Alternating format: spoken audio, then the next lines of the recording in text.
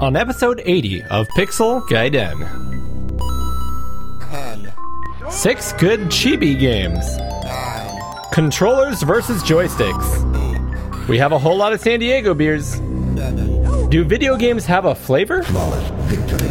Descogin monitors are back. There's a whole lot of Tempest talk. 4, Do you even ant stream, bro? 3, Eric updates us on the Mister. And Cody and Eric apologize. 1. Another visitor. Stay a while. Stay forever. Welcome to Pixel Gaiden! Featuring Cody, Eric, and Tim Drew. Now, here are your hosts, Eric Nelson and Cody Hoffman!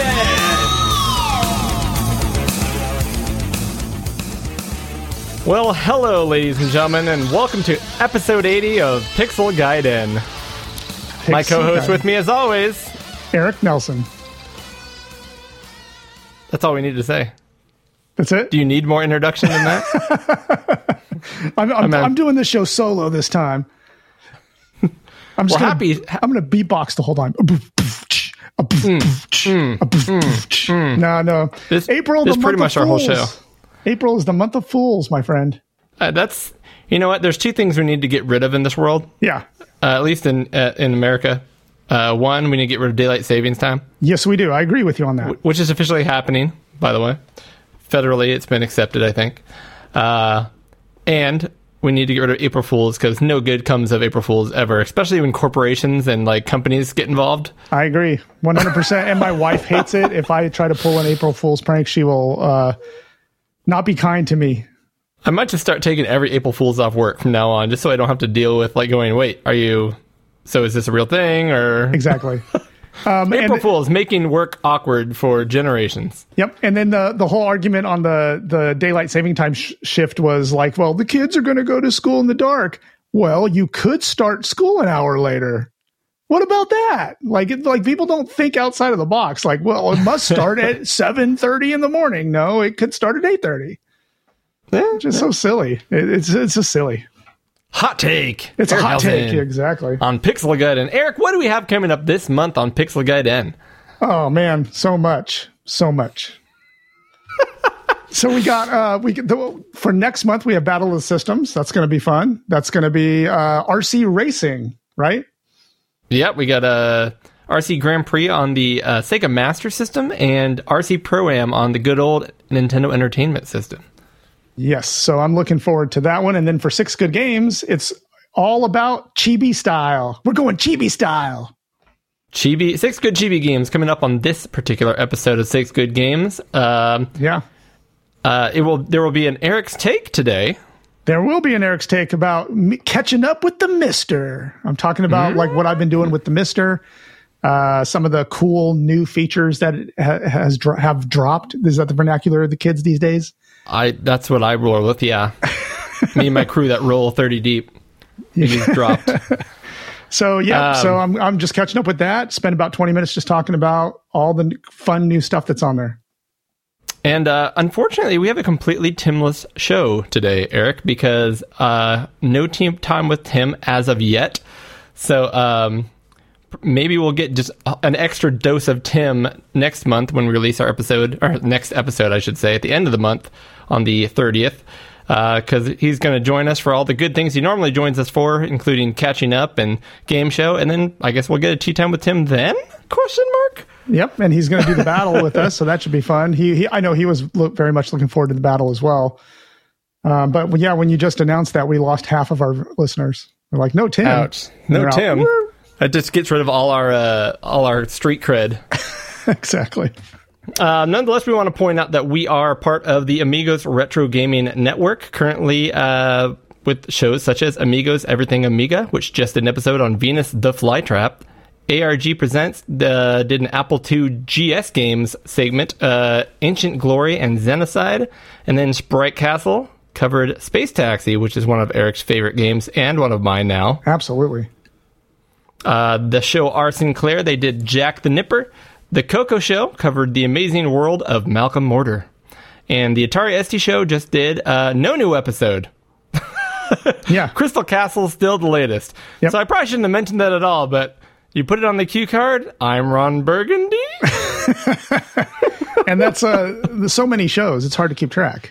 That's a lot of shows. But you know what, Eric? Yeah. With all those shows, it makes me just want to jump right into some quick questions. Quick questions!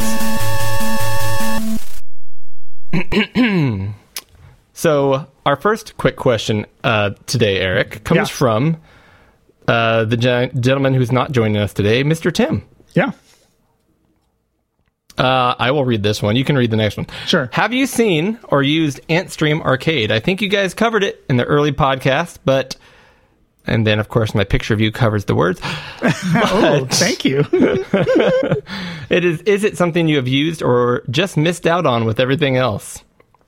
www.antstream.com. Quick plug for AntStream, I guess. Yeah, why don't you go first on that one? My answer is I have not used it. I do think there's something cool about it. I just don't do a lot of PC gaming. Yeah. And for those who don't know, AntStream, and correct me if I'm wrong, Eric, it's like an online streaming service you pay for monthly.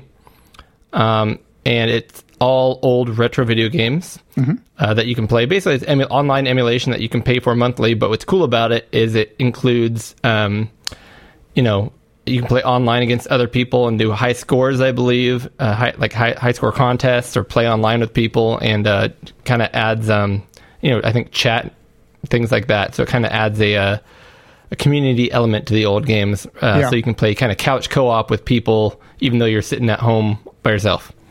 Yep, I think that's exactly what it is, and I have not used it at all. And I think Tim is right in there that we just been so busy with everything else, and I don't play a lot of PC games either. It just hasn't. Plus, I really can't take any more subscription fees.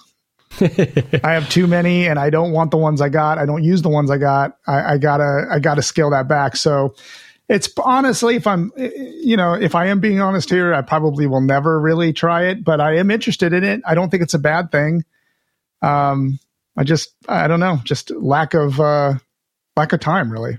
Yeah, real life situation. If I lived in a world where I would actually have time to play it and everybody, like a bunch of my friends were on it, we could all do it at the same time, I probably would. Yeah. But I know that just doesn't work in my life. So right. Yep. Cool service. You should check it out if you think you can make that work for you. Awesome. What's this next one here, Eric? All right, so this is true. This wasn't a plant by me. Okay.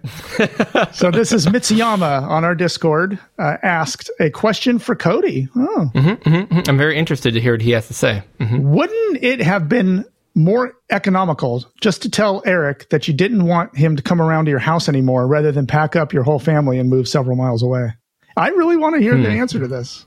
Well, you know what? The truth is, I really don't like awkward situations, so I don't regret my decision. This was still the best way to make this happen for me. No, obviously that's funny, but it is a bummer. That in all honesty, that is the hardest part. Honestly, it sounds ridiculous, but about the whole move is that we don't get to do this in person, and we don't get to spend as much time at each other's houses playing games and stuff. So yep. So and I am going to make a concerted effort within the next few months to get out there, and we will record a live show. I did get an opportunity to come over there a few weeks back, which was nice. Yeah, that was nice. I wish it had been longer. Yeah, but it was fine, and I'm going to make that happen because I still haven't even been out to your house. And it's about an hour away from here? About an hour, yeah. Yeah, about an hour. Yeah. So I'm going to make that happen. Don't worry. So that's going to happen. You can come help me get rid of some of these coyotes. Oh, I would love to. I'll strangle them. I use my bare hands, though. I'll do it with my bare hands. Yep.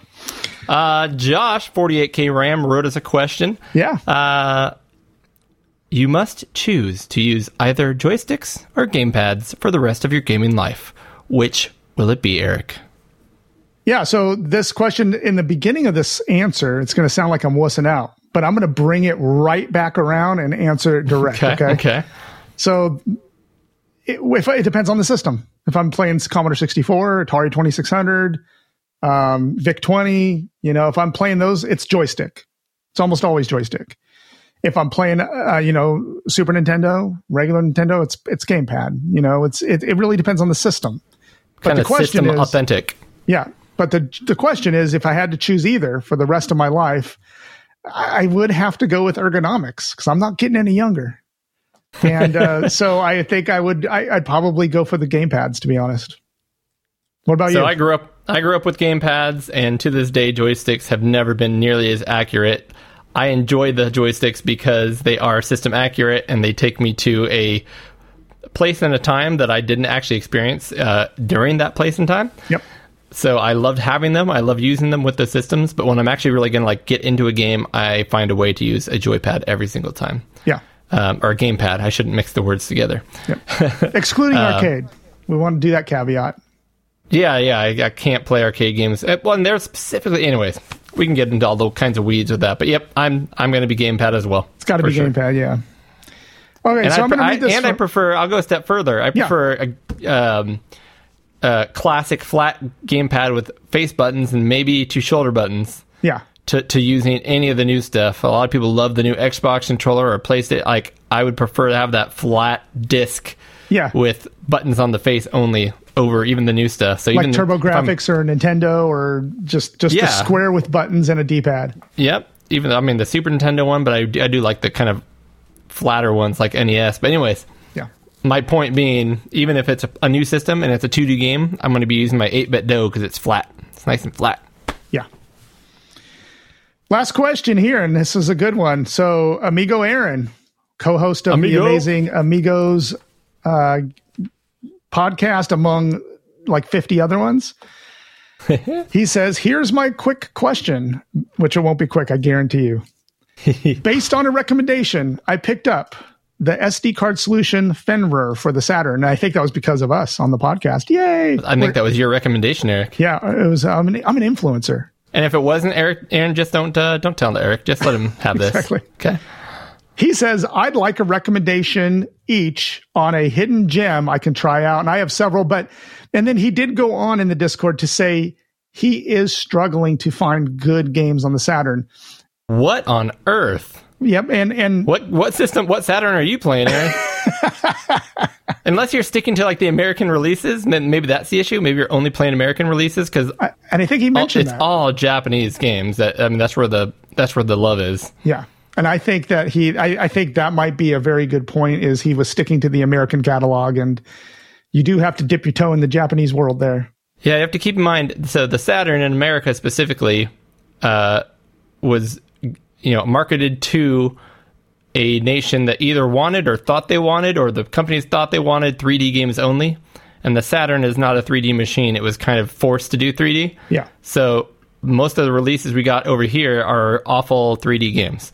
So there are good ones, I'm sure, but for the most part, you're looking for good quality 2D stuff, and most of that didn't make its way over here. It stayed in Japan, so you got to be digging out the Japan stuff. And I've kind of breathed new life into my Saturn with the Fenrir, and I am amazed at the quality of the sound and colorful graphics on the Saturn. It is a beautiful machine if it's programmed right. Yeah, some of the games we'll have to do that quick question soon. You're kind of five systems. If you could only have 5 systems, what would they be? This should be in it for me. I'll tell you that right now. So I'll start this out. Let's go back and forth till we run out of stuff here. The first one on my list here is, well, you know what? I'm going to put this one first because it means a lot to you and me. Groove on Fight, which is the game responsible for even starting this podcast. Yep. Groove on Fight is an excellent fighting game on the Saturn. I know Aaron does love his fighting games. So that's one. So go ahead. You go next. Well, how about we do, because I don't have any fighting games on my list. Go ahead and, do you have any other fighting games you can mention? We'll just knock them all out at once. Oh my goodness. Vampire Savior, which uses the 4 meg upgrade on the Saturn, is a beautiful fighting game. The one I've played the most is Marvel vs. Street Fighter, which there is a version of that on PlayStation, but it sucks. It's lacking certain characters, and there's disc swapping up the wazoo on that. You don't want to do that. Saturn is the best one. The other one is, this is kind of a fighter. I'll throw this one in there too. This is an exclusive on the Saturn, Dungeons & Dragons Collection. It's 2 discs. It has Dungeons & Dragons Tower of Doom, which is kind of like this action RPG kind of game. Yeah, it's an arcade brawler, but with like RPG elements. It's really cool. And then there's also Dungeons and Dragons Shadow over Mystara, which was the arcade game as well, based on Dungeons and Dragons.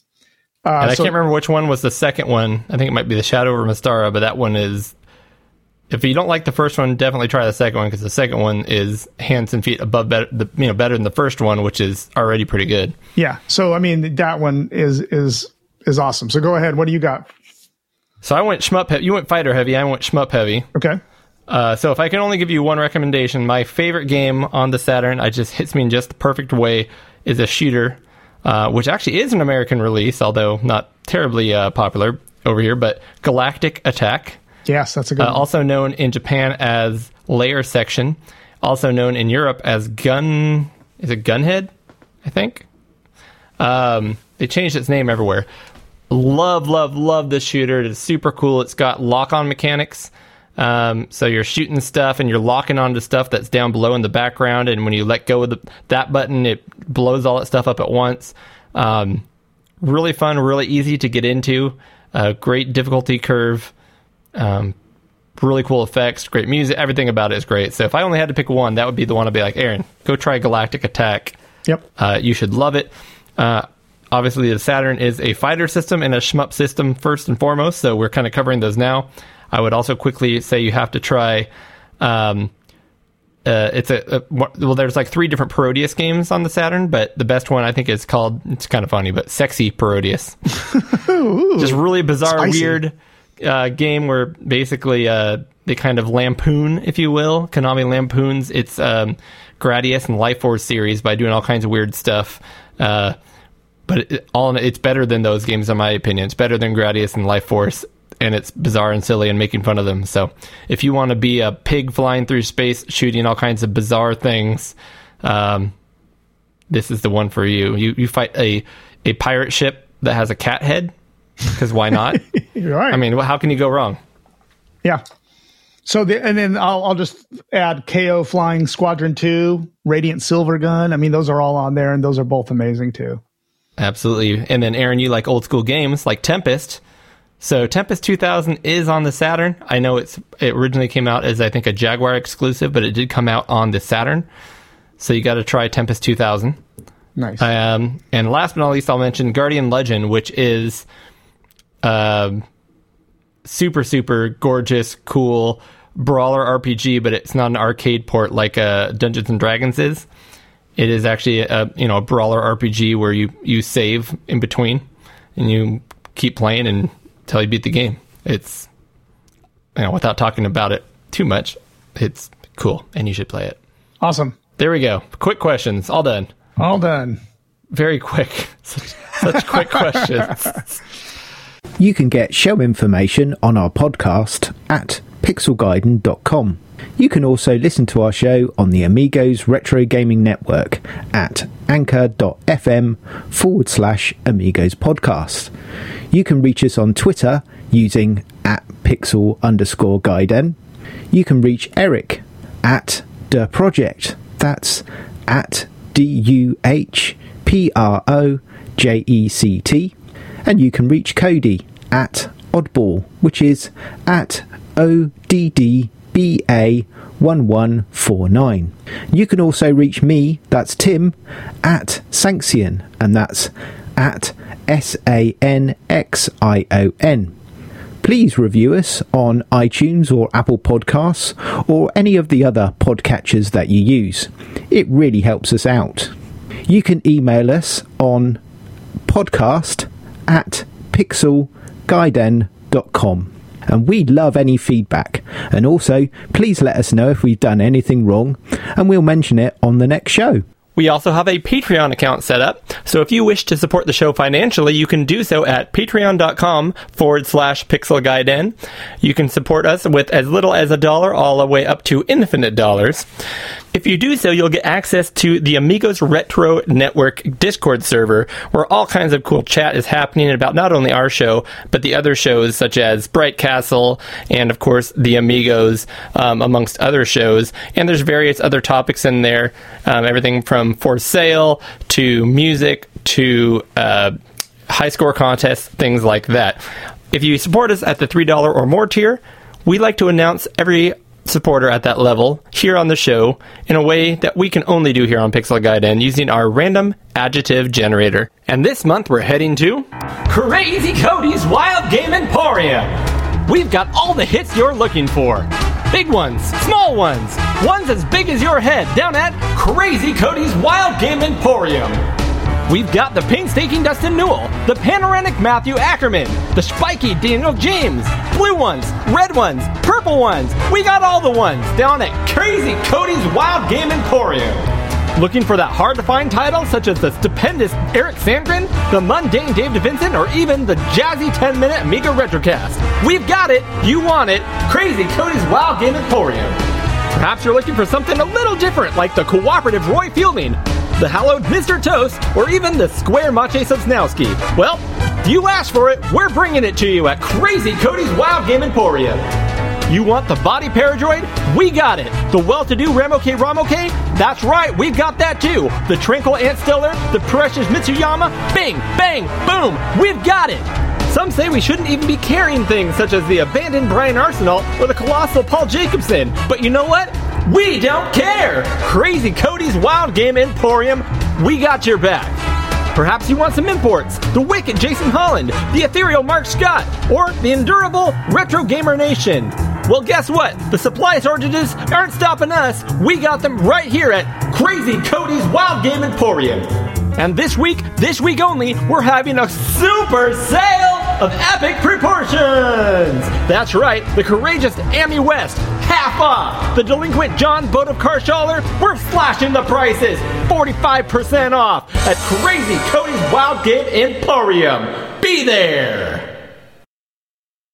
Man, that place sounds exciting. I want to go to there. Yes. I hope they open one in my town. But seriously, as always, thank you very much, patrons. We would not be able to drink all this beer without you.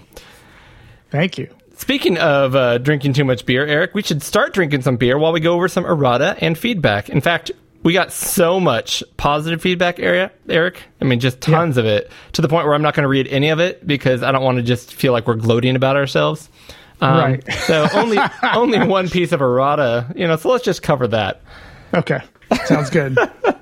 So you're going to start the beer? Yeah, the first piece of errata is going to be the fact that, again, pulling back the curtain a bit, Cody lost track of time and his vacation coming up, and Eric and I had to record this kind of last minute way early this month to the point where we have no idea what we're drinking.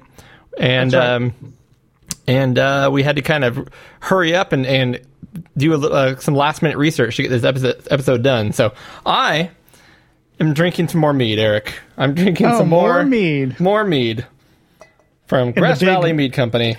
And the big mead growler. Yep. And unfortunately, this is actually the mead from last time, so it's going to be very flat. Oh, boy. And we've already rated it, so I will enjoy it now. But what do you have in there, Eric? So I got a new beer. And this one is from Stone Brewing Company, which is out of San Diego. But you're going. That's where you're going, right? I am going. So this is... Now, my Spanish, I haven't taken Spanish since high school, so I'm going to blow this. Make sure to roll your R's. Buenaveza. Buenaveza. That's what sounds good to me, yeah. Got this cool little skeleton on the bottle there. Lager. This is a salt and lime lager. Salt and lime. That sounds like a Mexican lager to me. That's right. So I'm going to pour this. And it's appropriate for today because it was pretty warm here today. Absolutely. All right. Well then, Eric, I think all we can do at this point is say cheers. Cheers.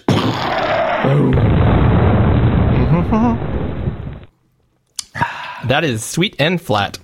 Sweet and flat. You going to be good with that? Yeah. I love this mead, even if it is flat. But all right, what's your beer? Out of it's a San Diego, so out of 4,265,000 grains of sand. Yeah. So this one is great in its subtlety. So you know how like the 805 Cerveza and some of those other ones, it's very like the lime is right in your face. Yep. This one you barely taste the lime at all. So it's very, very subtle. The salt actually comes through. So I'm sure this is raising my blood pressure quite a bit. I'm how many grains of sand there? Basically 4.25 million, roughly. Or in that 4.25 million. I'm going to give this I'm going to give it 3.50 million. All right. 3.5 million. That's high praise. Nice. That's high praise. It's good. It's refreshing. Love it. So our piece of errata is the fact, and Tim called us out on this. Yeah. Apparently, Eric and I both said words that when Tim said, I can't believe you guys just said that on the show because it's a family show, Eric and I are like, oh, is that like a bad word in England? Yeah. So I said a word that starts with the letter P that to me just means you're angry about something. Apparently, that is not a family-friendly word, so I want to apologize to all of the young UK listeners out there that we were such awful people. We meant nothing by it. Eric, what did you say? I'm going to be completely honest. I don't remember saying this. So did you went back and heard it though, right? I went back. Yeah, we were talking. What was the context? I was talking about the game It Takes Two, and in that game, the wife, who one of the characters, you play because it's a 2-player game. So one of you is playing the wife, and she's British, and the other guy is just kind of this kind of dumb American guy. And you said, "Oh, he's a wow." And you said it super nonchalantly, like I would, because I had no idea it was a naughty word. I had no idea either. So for listeners at home, it rhymes with banker. Yes.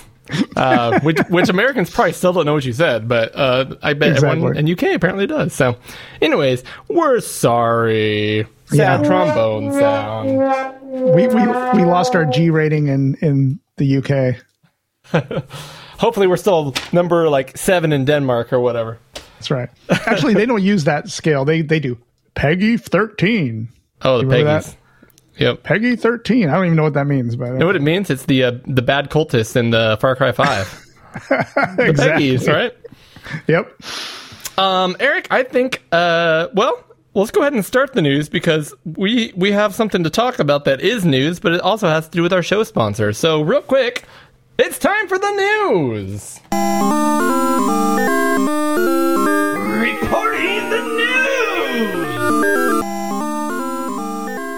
So our first news item today will show up in just about 30 seconds after we discuss our amazing show sponsor, RetroRewind.ca, where you can go to buy everything you need for your Commodore computer, your Coco computer, and you can use the code PG10 to save 10%. So go to RetroRewind.ca/PixelGuideIn. Use code PG10 to save 10% on your order. And Eric, what is the news about RetroRewind.ca? This is like breaking news. I don't even know what it is yet, but breaking news. I have exciting news on 2 new things coming out that one of them I'm very interested in. The other one I want as well. But the first one is coming out soon will be the A630 accelerator for the Amiga 600. Really? Which is an 030 50 megahertz accelerator with 64 megs of RAM on board. And Frank told me this today. He says it will hit the store sometime late next week. You heard it here first, ladies and gentlemen. Exactly. So about when our show actually comes out, this will pop out. So I guess you didn't hear it here first, potentially, but we heard it. We said it to you first. You just didn't hear it in time. Exactly. Which is awesome because I have the Furia accelerator in my A600. It's finicky. It is not. It works pretty well, but if you breathe on that computer wrong, it will pop off of the chip because you have to use an over the chip. I have the same one in my 600. Yep. Okay. So this one, if I know Frank, this one's going to be better engineered, less expensive.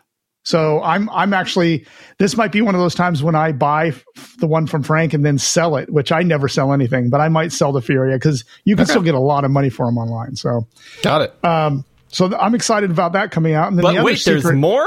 Yep, there's one more secret item coming out, and then I'm going to cover something that is real that you can get today. Okay. But this one, he sent one of these to Tim.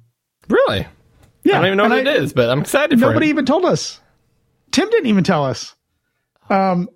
A fully buffered. That banker. That I am so hissed.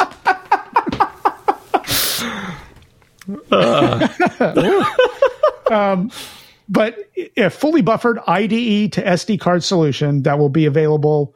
I'm assuming that's going to be for the Amiga, any Amiga that has IDE. Oh, wow. The CF card. Cool.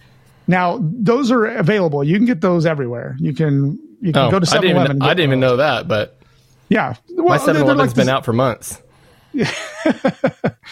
But this one is a buffered one, which is supposed to increase the performance and reliability of it. So this is going to be kind of the premium CF card solution. When I say CF card, of course, I'm being a nincompoop because it is actually an SD card solution. So I got that wrong. You're still saying compact flash, but it is. Yep. Fully SD. Buffered IDE to SD card solution that will be available soon. He sent copies of them to Tenmark. Ooh, Doug. Mm-hmm. Josh Malone. And Tim Drew, who kept this so secret from even his co-hosts that we didn't even know he had it. So there you go. And then the one more thing I want to cover, which you can buy today on his website, which I thought was amazing. And I think you noticed this at my house. Do you remember that video connector that connected to my Commodore 64 that it plugs into the DIN, the circular DIN plug on the back of my C64? Okay. But then it breaks it out to composite, audio, S-video. Yep. That connector is now available on Frank's site, and it is almost half the price I paid for mine like 5 years ago. Well, now it's less than half because it's 10% off with code PG10 at retrorewind.ca/pixel-guidem. Tell him that Tim sent you because apparently he's a bigger deal than we are. Exactly. Awesome. But no, I'm excited. I mean, Frank's really cranking the gears on this thing. And then I also saw a poll from Frank at Retro Rewind where he is asking the public if they think he should do console recapping as well as computer recapping. Well, everyone's going to say yes. No one's going to be like, I don't want you to get into that market. That's right. And so the poll when I voted was over 80%. Yes, you should do it. That means there are people that said you should not get into that market. Almost 20%. Yeah. No, naysayers. So anyway, Retro Rewind, PG10 is your code to use, 10% off. And I love having Retro Rewind as a sponsor because of this kind of stuff. I'm genuinely excited every month to see the new stuff that's coming out. And they got a cool logo on a cool shirt. Exactly. News item number 2, Eric. Yeah. A lot of people are very excited about this, and I have a few questions about it, but the big thing is the long-awaited follow-up, and I'm reading this straight from Indie Retro News, so I want to give credit where credit is due. Yeah. The long-awaited follow-up to the legendary Secret of Monkey Island and Monkey Island 2, LeChuck's Revenge, has been announced. It's called Return to Monkey Island. Now, here's where I have to ask. I'm guessing that's because the first 2 games were by Ron Gilbert. Yes. This is the third one by him.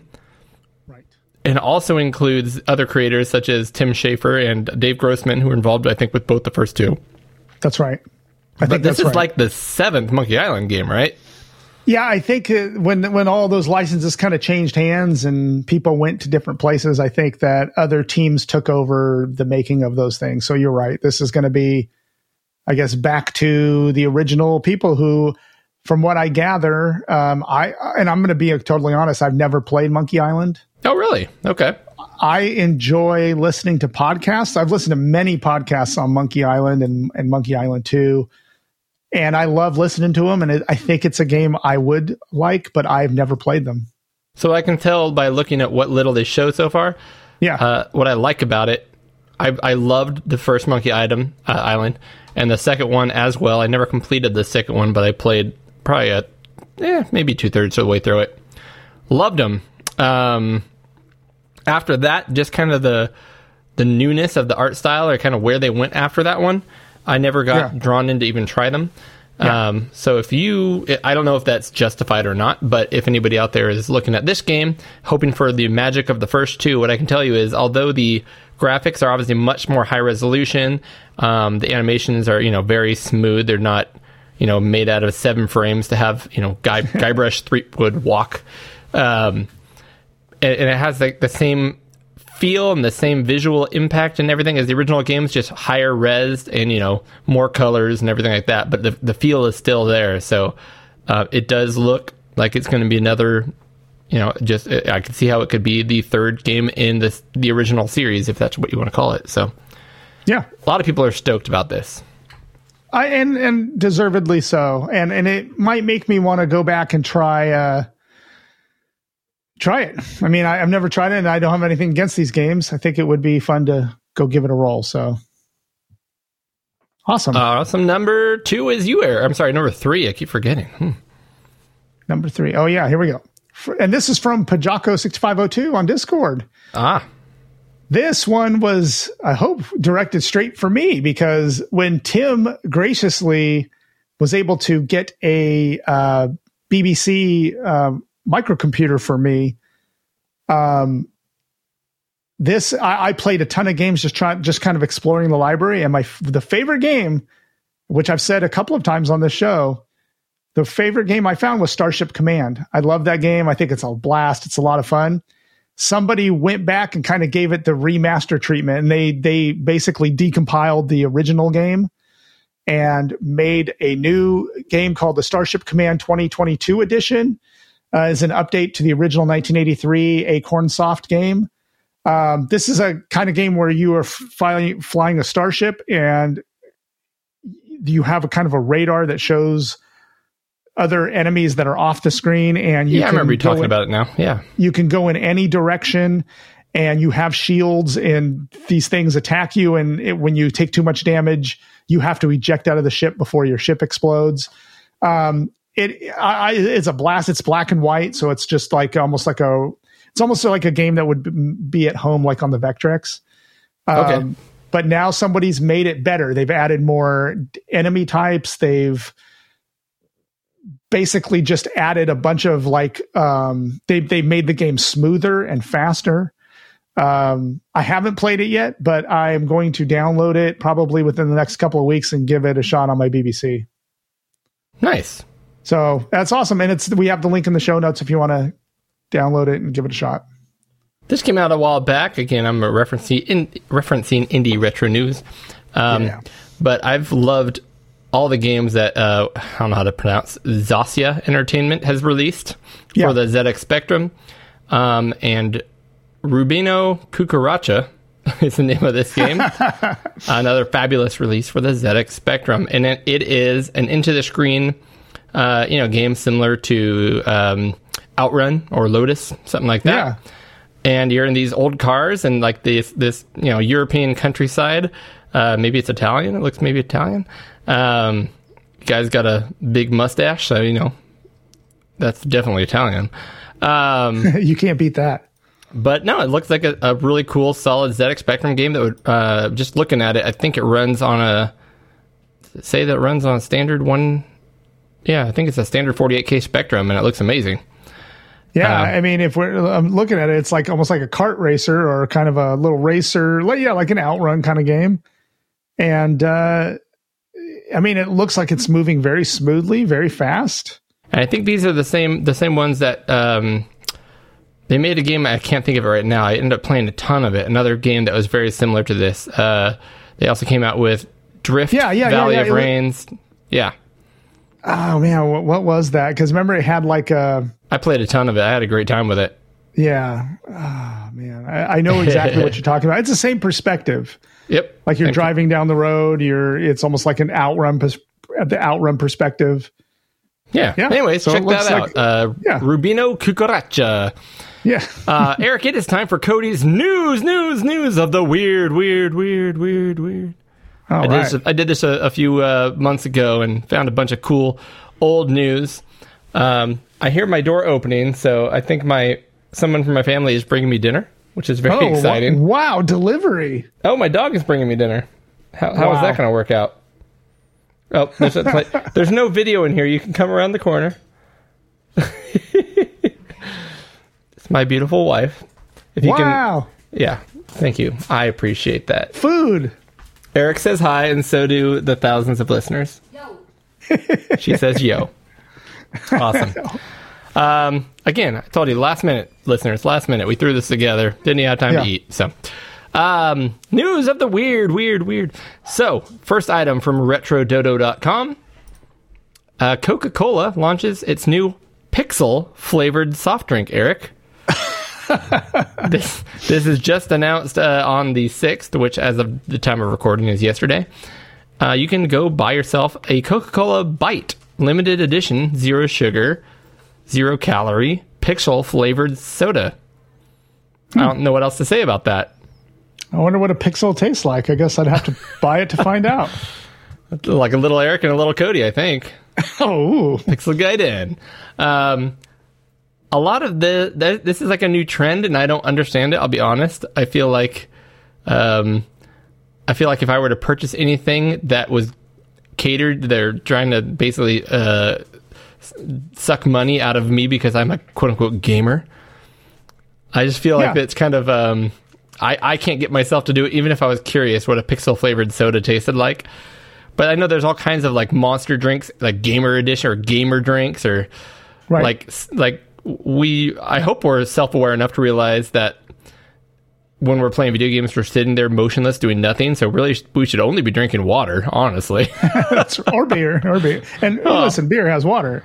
There you go. Yeah. So does Pixel flavor. Item number 2 of news of the weird. There was a player, apparently, that decided to recreate the Beatles.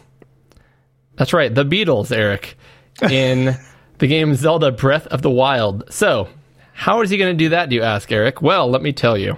Okay. This is the most bizarre thing. I don't know. People have so much time on their hand. So if you've played Breath of the Wild, which I've played enough. Yeah. I know, Eric, you've played a good amount, too. A lot, yeah. There's these little traveling, like, salesmen. And they have a big old, they're probably 150-pound people in the game, but they have a bag on their back that's probably 800 pounds somehow, and they're walking around with a big flag with a picture of their face with the, it's got like a bowl cut. It looks like one of the Beatles, like the band, right? Right. And his name is actually Beetle, Beedles. Well, apparently, this guy, even though I always thought it was supposed to be the same guy no matter where you went, the game actually has 4 instances of this guy running around.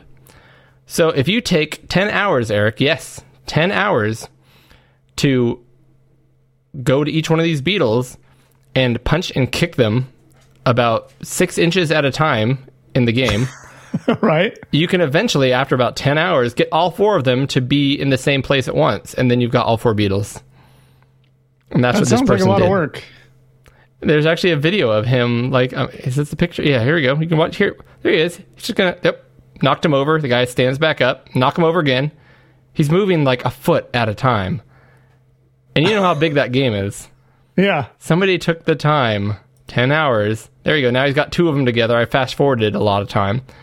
And I'm sure at some point, you're trying to get all 4 of them to move. So you're now, oh my gosh, I can't imagine. Why? This is why I'm not worried that AI is ever going to take over the world. Because like you sit here kicking a character over and over again, and he doesn't kick you back, and he just sits there and takes it. I'm not worried about AI. They're gonna be just fine. There's going to be no Terminators. I'm more worried about Will Smith. Oh, we went there. Oh. That's not a news topic, but any good show that wants listeners has to bring up the Will Smith incident, right? I guess. Item number 3 on news of the weird. Destructoid, this is not news. This is 6-month-old at this point, but to me it's news, Eric. And that is that car thieves convicted of stealing $180,000 worth of vehicles with a Game Boy. So what it is one of these fake Game Boy knockoffs that's got the Supreme logo on it. Supreme? Yeah. You're familiar with that? The brand that puts their name on things, and all of a sudden they're worth $10,000 for I don't know why. So anyways, this looks like something someone bought off of Alibaba or something, AliExpress, for $15. Apparently they had a device in there which mirrors shortwave frequencies, allowing them to reflect an identical pattern used by a digital key fob. So basically they turned that into a copier and then turned it into a key remote, a wireless key remote. This is the best part. What do they choose to steal with their fabulous new Nintendo Game Boy looking device? They sold $180,000 worth of, where's the car? Oh man, shoot, where is it? I'm trying to look for the car. I don't want to get the wrong one because, you know. Yeah, I didn't see the, is there a picture of one or? No. It's the Mitsubishi Outlander. Oh. They stole 5 Mitsubishi Outlanders. That's what they chose to steal with their device. Now, I'm sure they copied like one signal and it happened to work on that car or something. But if I was going to go steal a bunch of cars, I don't know if I'd pick 5 Mitsubishi Outlanders. Right. I would go for 5 Subaru Foresters. Oh. I would, Eric. Come on. What are you getting us out about? Cool. Yeah. Well, I mean, it's people are using Game Boys to clone those radio frequencies. That's pretty interesting. And that was news of the weird. Nice. Slipstream, huh? You ready for this one? So I bet those Mitsubishi Outlanders provided quite a good slipstream if you're racing. Oh, nice transition. Yeah. So this was a game I saw maybe, I don't know, about 2 or 3 weeks ago. I saw the trailer for this. Like, hey, this is coming to a bunch of different systems, Switch, I think PS4, Xbox One or whatever. And it looked really cool. And today it came out, Cody, today, which, you know, for us to peel back the curtain here, it's April 7th today. This came out today. I downloaded it and I played it for about a half an hour on my lunch break. It's so far I'm loving it. It's a blast. It has a very 90s feel to it. But it is a racer. It is a racing game where you pick from certain cars. There's a bunch of different types of racing formats like Grand Prix and single race, and there's a battle royale where when you reach these checkpoints, whoever's in the last place has to leave. And the game has drifting and slipstreaming, which is pretty popular in a lot of the racing games. Drifting, obviously, you drift around corners and try not to lose too much, traction or you're trying to lose traction so you don't slow down around the corners. Slipstream, you get behind somebody and if you do it for so long, you get this boost of speed. It is a blast. It's $10 released today. So, go out and grab it if you're a big fan of 90s racing games called Slipstream. That came out on the Switch. Was that, I'm guessing, other consoles as well or other? Correct. Steam, It came out PS4, Xbox One, PC. I think they came out all at once. I keep forgetting the name of the couple of games that were similar to this we purchased in the last few years and loved, but yeah, one was Hot? Yeah, I can't remember. I always forget the name, but Hot Shot Racing. Hot Shot Racing was one of them, and then which I Horizon loved. Chase. Awesome. Horizon Chase. And Horizon Chase. Yep. So I really liked Horizon Chase, but yeah, those are both awesome. So this is kind of like that, but much more 90s style. Eric, Tim's here, hot off the presses. In the last day or so, Stephen Jones, I'm doing my accent, I'm trying it, of Checkmate Amiga case fame has shown prototypes of the 2 new IPS displays that look like the 1084 monitor. Ooh, how about that? Cheerio. There is a 19 and 17-inch version. That got a little Australian. And it also has a unique pod system at the rear of the monitors so that you can plug in different video port options, including SCART, Cody. Yes, SCART, which I still don't know how to utilize over here. Yeah. And integrate the D10 Nano Mister or Raspberry Pi directly into the monitor for an all-in-one Kickstarter coming soon. So I did see this. Yeah, and I watched the video. Intrigued. I am very intrigued. So this is a 3D printed case that has an IPS monitor in it. So it's a flat screen, but it looks kind of like a little slim CRT. It has these speakers on the sides, buttons on the front, made to look kind of like a 1084 monitor. But the most interesting thing about this is that when you flip it around to the back, there are 3 individual, almost like slide out inserts. One of them is the one that comes with it, and it has all the ports, composite, HDMI, BNC, all that kind of stuff, all the kind of goodies you get on like a PVM. But the interesting thing about this is there's 2 slots available for whatever you want. So you might be able to put a SCART one in there. There's a one for the GBS. What is it, Cody? The GBS 2000, the one that converts like to arcade signals, like a 15 kilohertz. I don't know that. It's something like that. I have a GBS in my garage, but basically you'll be able to slide that into like a module in there, and you can install a Mister or a Raspberry Pi in another slot so that you have it internally in the monitor, so that all you would have then conceivably is just a keyboard in the front.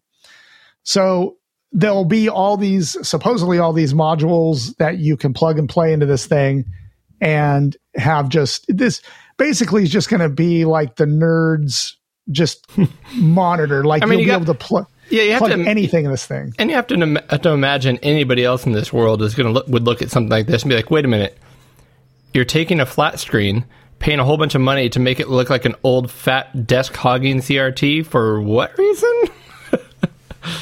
Yeah, and I agree with you. I would never do it just to have some faux CRT, right? But the functionality of this, like the options, the things you can plug into the back of this thing that literally sit inside of it, I think is really neat. And wouldn't you like to have one that has just all these video options anyway? You can't buy TVs like that anymore. For me, I just love to have it for, even if I could only plug in a couple things and just have that big screen, just like other people would be like, why? I think it's cool.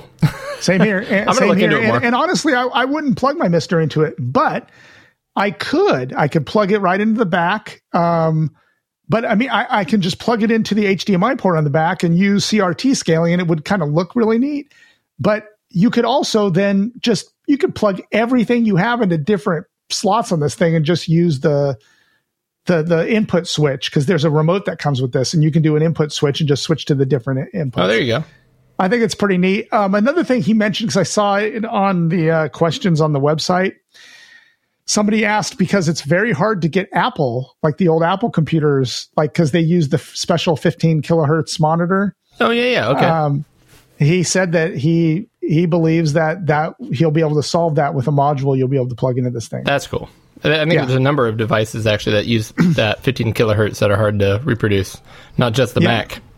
Yep. I think if this thing could support like all the things I have, like the 1084 that I really do use, and the Mister, and a lot of the stuff I plug in, because I use my PVM mainly for SCART devices.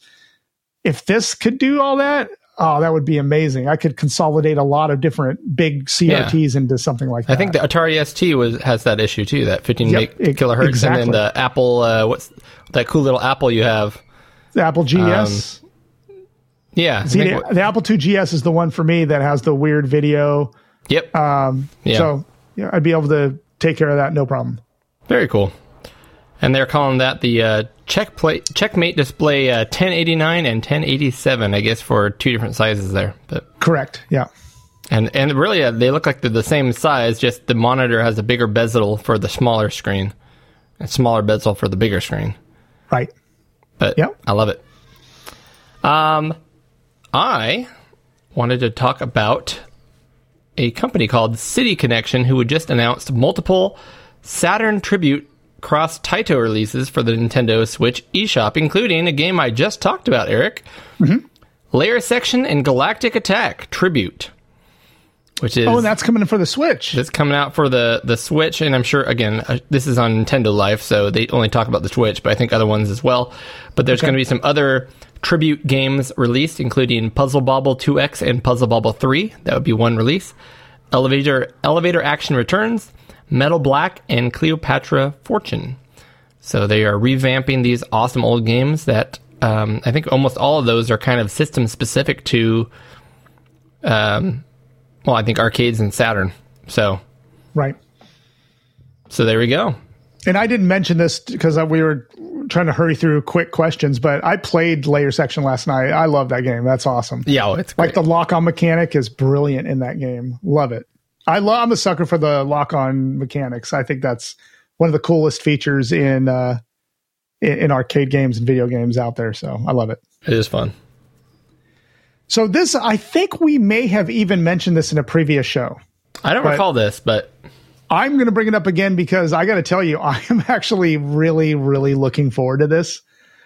Imagine That surprises me. I'm not going to lie. It surprises me. Yeah, because I'm not the biggest wrestling fan. I was when I was a kid. I loved watching back when I was a kid, it was WWF, and I think they had to change their name. Yeah. But I haven't watched wrestling in years. I think it's kind of cheesy, but this is an RPG. Don't let I can't say his name now. Amigo Aaron here, you say that.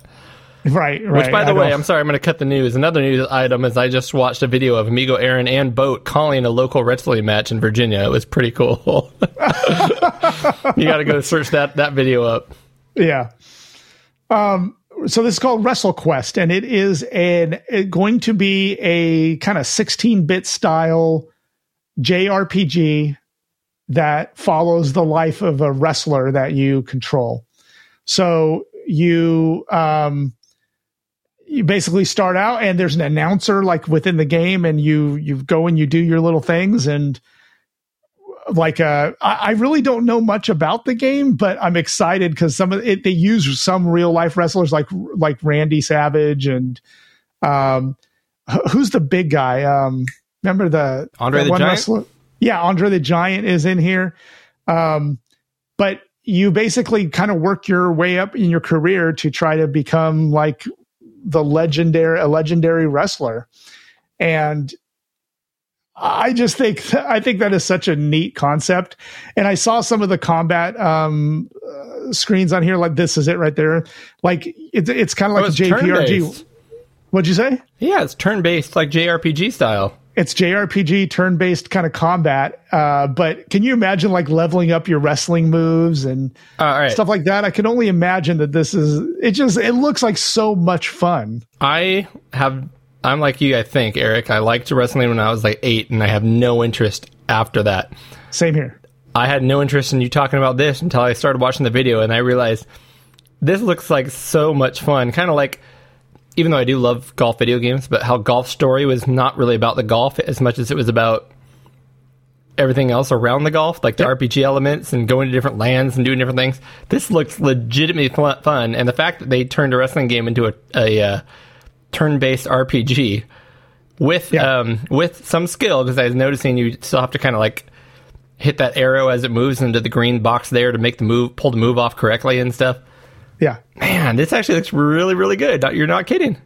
Yeah, so I'm glad you said that, because I like I said, I'm not a huge wrestling fan, but this looks amazing, and I am really, really looking forward to it. And so the times have changed on this when it's going to release, but right now it's looking like this summer. Oh, by the way, made by Mega Cat Studios. I saw that. By the way, I don't know if we mentioned that the game has a name. WrestleQuest. Yeah, WrestleQuest. I mentioned that in the beginning, I think. Maybe I didn't. I think we missed it, so I want to make sure we get that out there. Yeah. That looks good. I will be partaking in that. Awesome. Maybe we can share notes as we play through it. There we go. Another new game, which actually it's funny because it's kind of similar to that in that you wouldn't think it sounds terribly exciting, but it is. It's a game that I just heard of called Defend the Rook coming out. And it is being described as a roguelike tower defense that takes its moves from chess. It's coming out, of course, on the Switch, and I'm sure other things. But if you watch this video here, I love tower defense games. I love tactical strategy games, and I don't like really heady chess. Like, I can't get really, really into chess, but I love the concept of chess and things like that. Yeah. But it's got like RPG elements and tower defense and moving characters and leveling things up and skill trees and abilities and magic and lots of ands, and it looks really fun. This does look really cool.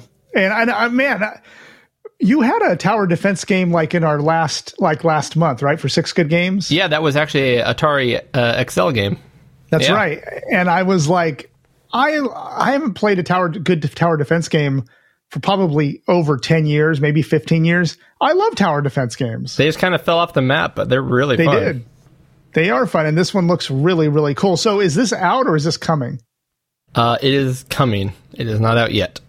Man, we keep covering these coming soon games, and I want them now. Yeah, you know. All right, so here's one for Tim, so I can read this if you want to eat a little more of your dinner there. No, don't let anyone know I'm eating behind the microphone. It's your dedication. Hold on. it. Yeah, there we go. Does it sound like every family dinner ever? We're professional podcasters. I drive a Dodge Stratus. Oh man, I like that. That's an old SNL one from. Yep. What was his name? Will Ferrell. Will Ferrell. That's right. All right, from Tim. Announced in mid-March by Atari and out now, Tempest 4000, created by Jeff Minter and Giles for the Nintendo Switch. This is very much the child of TXK on the PS Vita. Updated visuals and soundtrack along with 100 levels and 3 modes of play. So I saw that this was available and I meant to grab it and I just got busy at work and have not downloaded this yet. And mainly because I know I'm going to get, killed here. I was never a huge fan of Tempest. I liked it. Don't get me wrong. I liked it. I played it in arcade. I'm a big fan of Llamasoft and all their stuff. I dig all their games, but I just never got into Tempest, mainly because when I played it in the arcade using the rotary dial, I find it hard to play with the joystick. So I tend not to play these on modern consoles. I can see that, yeah.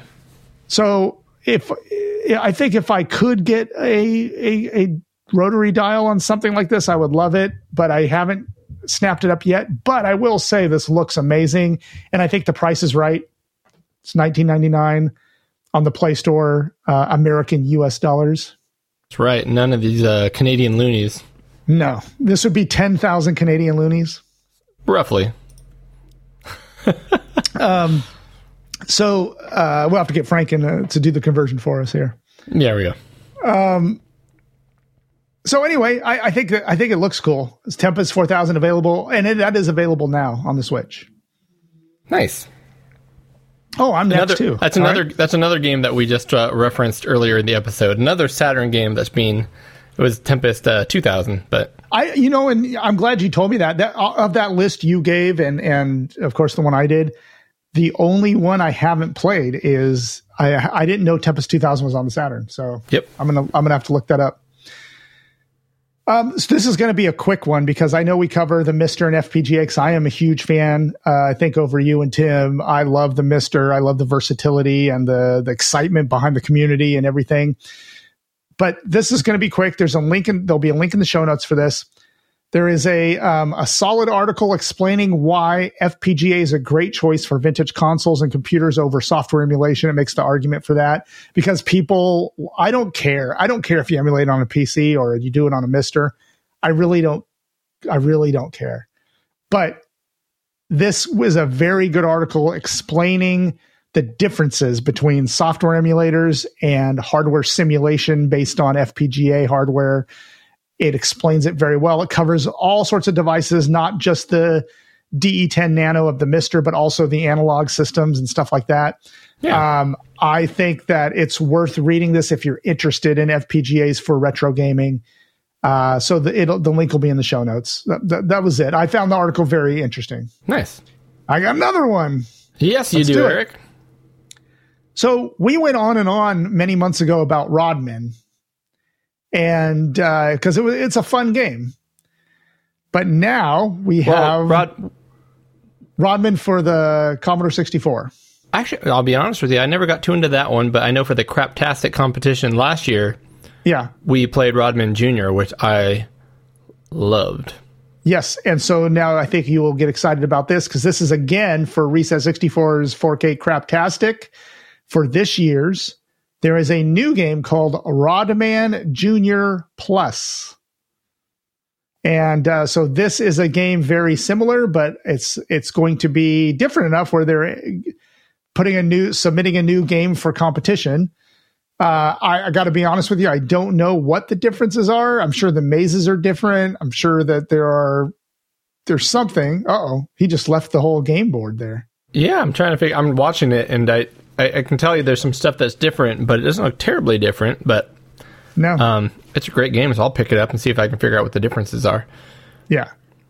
So I don't know. I thought this was very interesting and very early for the Craptastic game. So Yeah, I'm looking forward to it. It's a good game regardless, so I'm going to pick up the new version, check it out. It's like vertical scrolling Pac-Man, but you can also have bombs.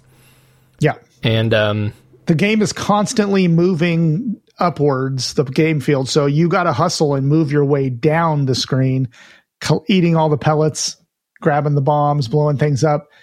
I think this looks really cool. You're right. I'd like to know more about what the differences are between Rodman Jr. and Rodman Jr. Plus, but this is... you'll have to play to find out, Eric. Play to find out, exactly.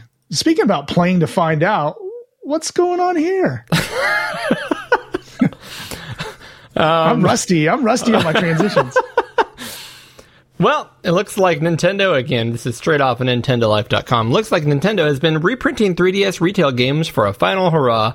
And basically, this article goes on to say that even though the 3DS is officially discontinued and not supported anymore, there's rumors going around that all these games are showing up in stores because people still want to buy them and fill out their collections and things.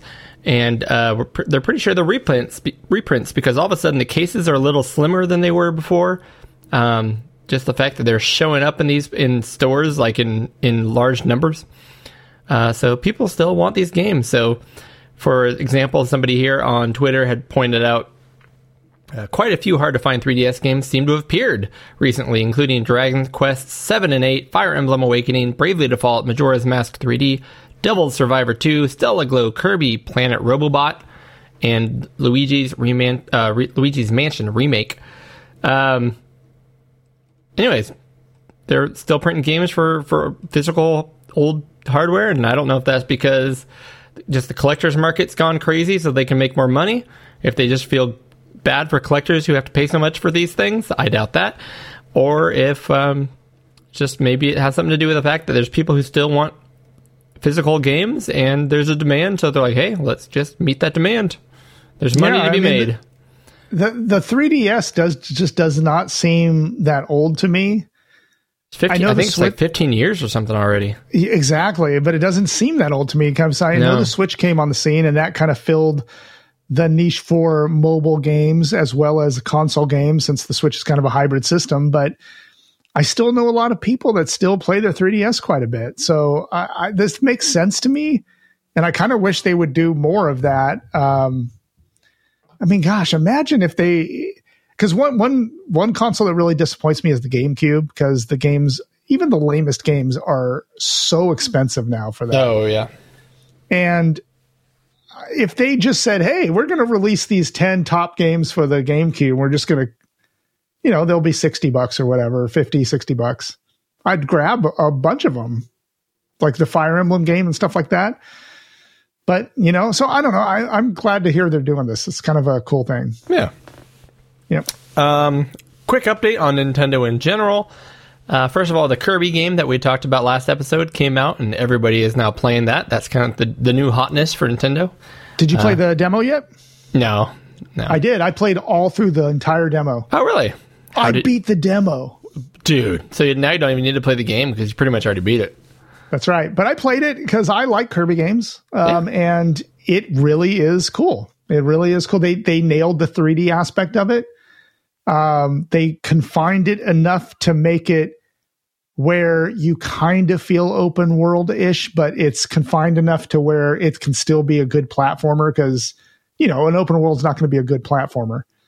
So, like Breath of the Wild, ugh. Right. Oh, yeah, so disgusting. So they nailed it, though. It's fun. They did some really cool stuff in that game. But anyway, go ahead and continue. I also wanted to point out that since our last episode, the Mario Kart 8 first DLC pack has released, and I have not paid for the upgrade on the pass yet, so I don't know how it plays, but it has come out, so I do want to do that. And another reason I also want to get the upgraded... I call it a season pass, but the Nintendo Online Plus or whatever they call it. Yeah, I have the online, but not the Plus yet. Yeah, the Plus, because it gives you the Genesis games and the Nintendo 64 games, and they just announced that Mario Golf is now available for the N64 season pass if you have that. Nice. So I love me some Mario Golf. I know I can play it on my actual Nintendo 64, but that's a perfect game to play on the Switch. Yeah. Just sit down in bed and play 9 holes or something before bed, and eventually I'll probably get the new one. But for $60, I heard the new one's got so much. That is a polarizing game. People love it or hate it, so I don't want to hate it. So, anyways, Mario Golf on Switch now. I was so looking forward to Mario Golf. I was ready to deliver my hard-earned bucks, and then I read the reviews, which I don't really pay a lot of attention to reviews, but it got kind of universally panned because there was so much stuff wrong with it. Yeah, it became more of a speed game than a golf game, I guess. So I'm going to I'm going to pull a Cody and wait till it drops in price. Oh, not drops, but drops in price. Gotcha. That's what I said. Yeah. So let's talk about this. So this one is called. So this is from Retro RGB. There's a new game coming out called Astabros, and it is kind of like a roguelike game. But this one, it came from a game that this is kind of not a sequel, but it's in the same universe as. I need to look at my notes here. The first game, I believe, was Astabros. No, and this is called Astabros Interview, is it not? Nope. No. Oh, okay. So we covered a game not that long ago called Demons of Asterborg. Demons of Asterborg, and that one I have on my EverDrive on my Genesis, and it is a blast. I mean, it is I keep forgetting to pick that up. I haven't gotten that yet. Yeah, it is awesome, and it is a great kind of Castlevania style platformer. Love it. It is a fantastic game. I remember Amigo Aaron was talking about this. He covered it on ARG Presents. Yeah, which I think was the reason I bought was the reason I bought it, and it lives up to the hype. It is a great game, very challenging, loads of fun, good stuff. This is from the same people, same universe, I think, but it is called Astabros, and it is a roguelike style game coming for the Sega Genesis and Mega Drive again. It will be an action platformer. I mean, instead of an action platformer, this one will be an action roguelike. Okay.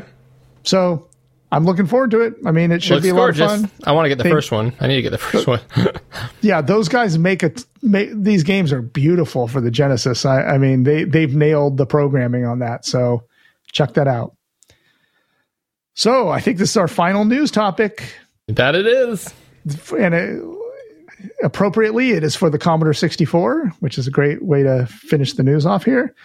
It is a upcoming game called Knights and Slimes. It is an arcade platformer for the Commodore 64. I talked to the author is Monty Boyd, and I spoke to him a little bit today on Twitter about this game. Really? Cool. You jump around, you smash these things that look like slime. The graphics look fantastic. You can play as different knights. Now, there's not a lot of information about this, so I don't know much about it. So I'm going to sound kind of like an idiot here. We're just watching a short video. Stars. Yeah. You go around. It's still in development, so there's not much about it. But you're a knight. You go around. You kill these slimes. You collect stars. But it is kind of a flick screen platformer, and it just looks fantastic. Looks like solid gameplay. So that is exciting. Yeah. That's the news. That is the news. I think it's time for us to go ahead and crack open another beer, because how we're going to continue on with that one. Exactly. And I have another one here in my magic bag of tricks. All right. Well, while you grab that one, I will reintroduce, I think for the third time on this show, another beer that I always have on hand because I love it so much. Also from San Diego. Yeah. From Coronado Brewing Company, because I'll actually be in Coronado. Yes. Yes. Which is technically a peninsula, but they call it an island in San Diego. And it is called Weekend Vibes, and it is a delicious, delicious beer. It is probably, if I have to be honest with myself, it might be my favorite beer right now. Really?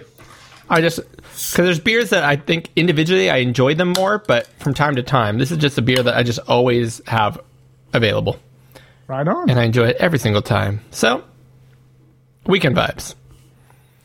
So we have had, so the beer that I'm having today is by AleSmith, which we've had their brown ale before on the show. Sounds familiar. Yeah, it's like the brown and white can.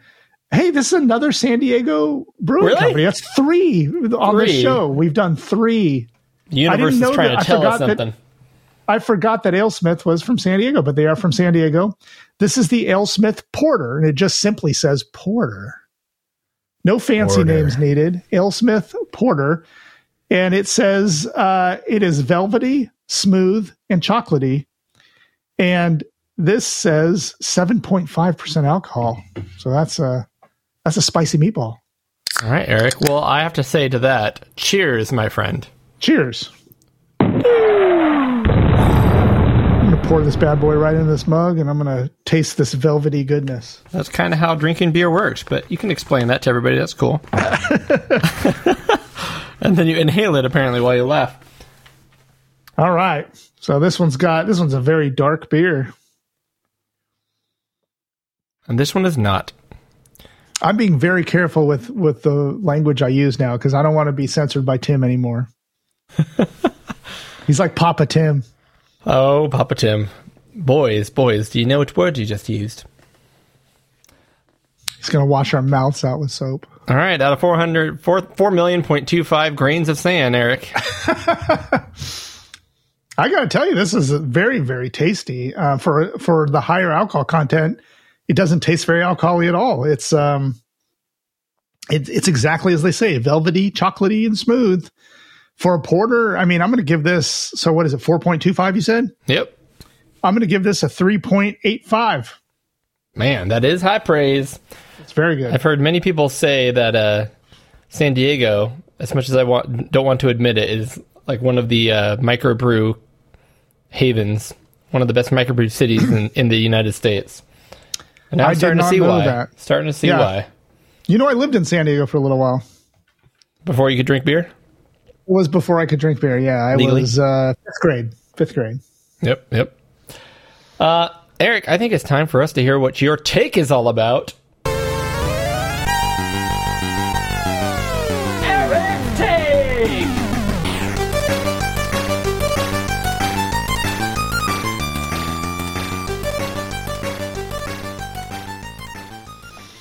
This is April, and this is Eric's Take for this month. I wanted to just do a quick kind of off-the-cuff segment about what I have been enjoying on my Mr. FPGA setup lately, some of the new things that have come out that I'm really excited about and that are working really well, and a few other little things here and there, kind of the state of the union, as it were, for the Mr. FPGA.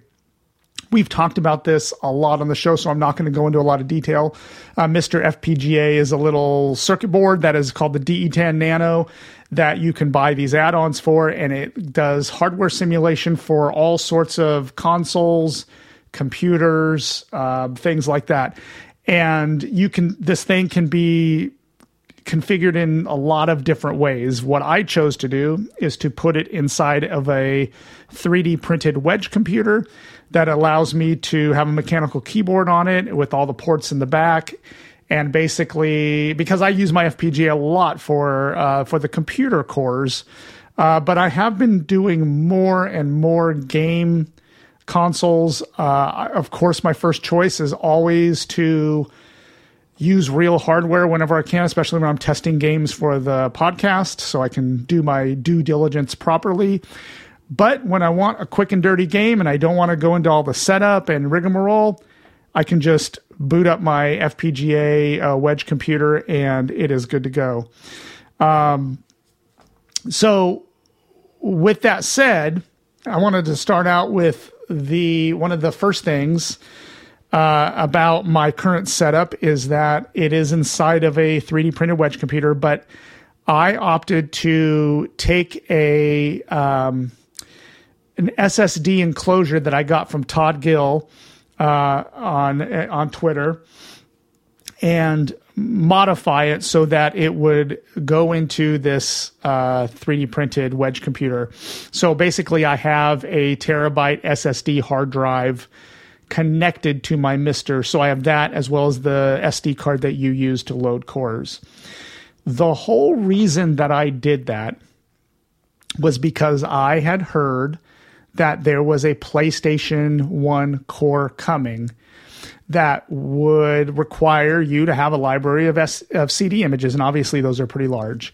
Now, I already have a CD-based console on my Mister, which is the Sega CD that is from the Mega Drive / Genesis library, I guess you would say, but it works wonderfully. And so I've been collecting and making a little library for Sega CD, and that was the first thing I actually moved over to the SSD. And then the second thing was large Amiga hard drive files. And I'll kind of get to that in a minute because I've been experimenting with those a lot.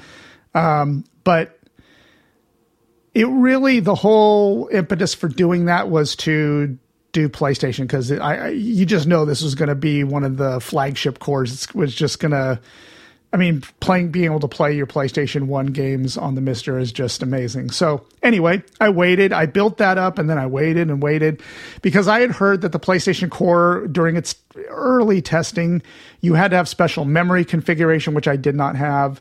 It lacked sound for a long time. It was basically just a test core, and people jumped in there and beta tested it. And I would have loved to do that, but I was so busy. I did not do that. I didn't really test the early betas.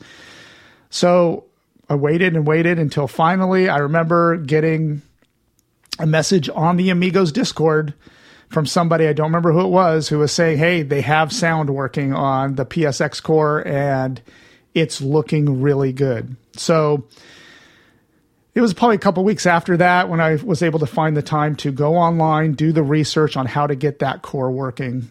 And there were a couple of videos out showing you kind of a more complicated way to get it to work, where you took the BIOS files and had to merge them into this file. And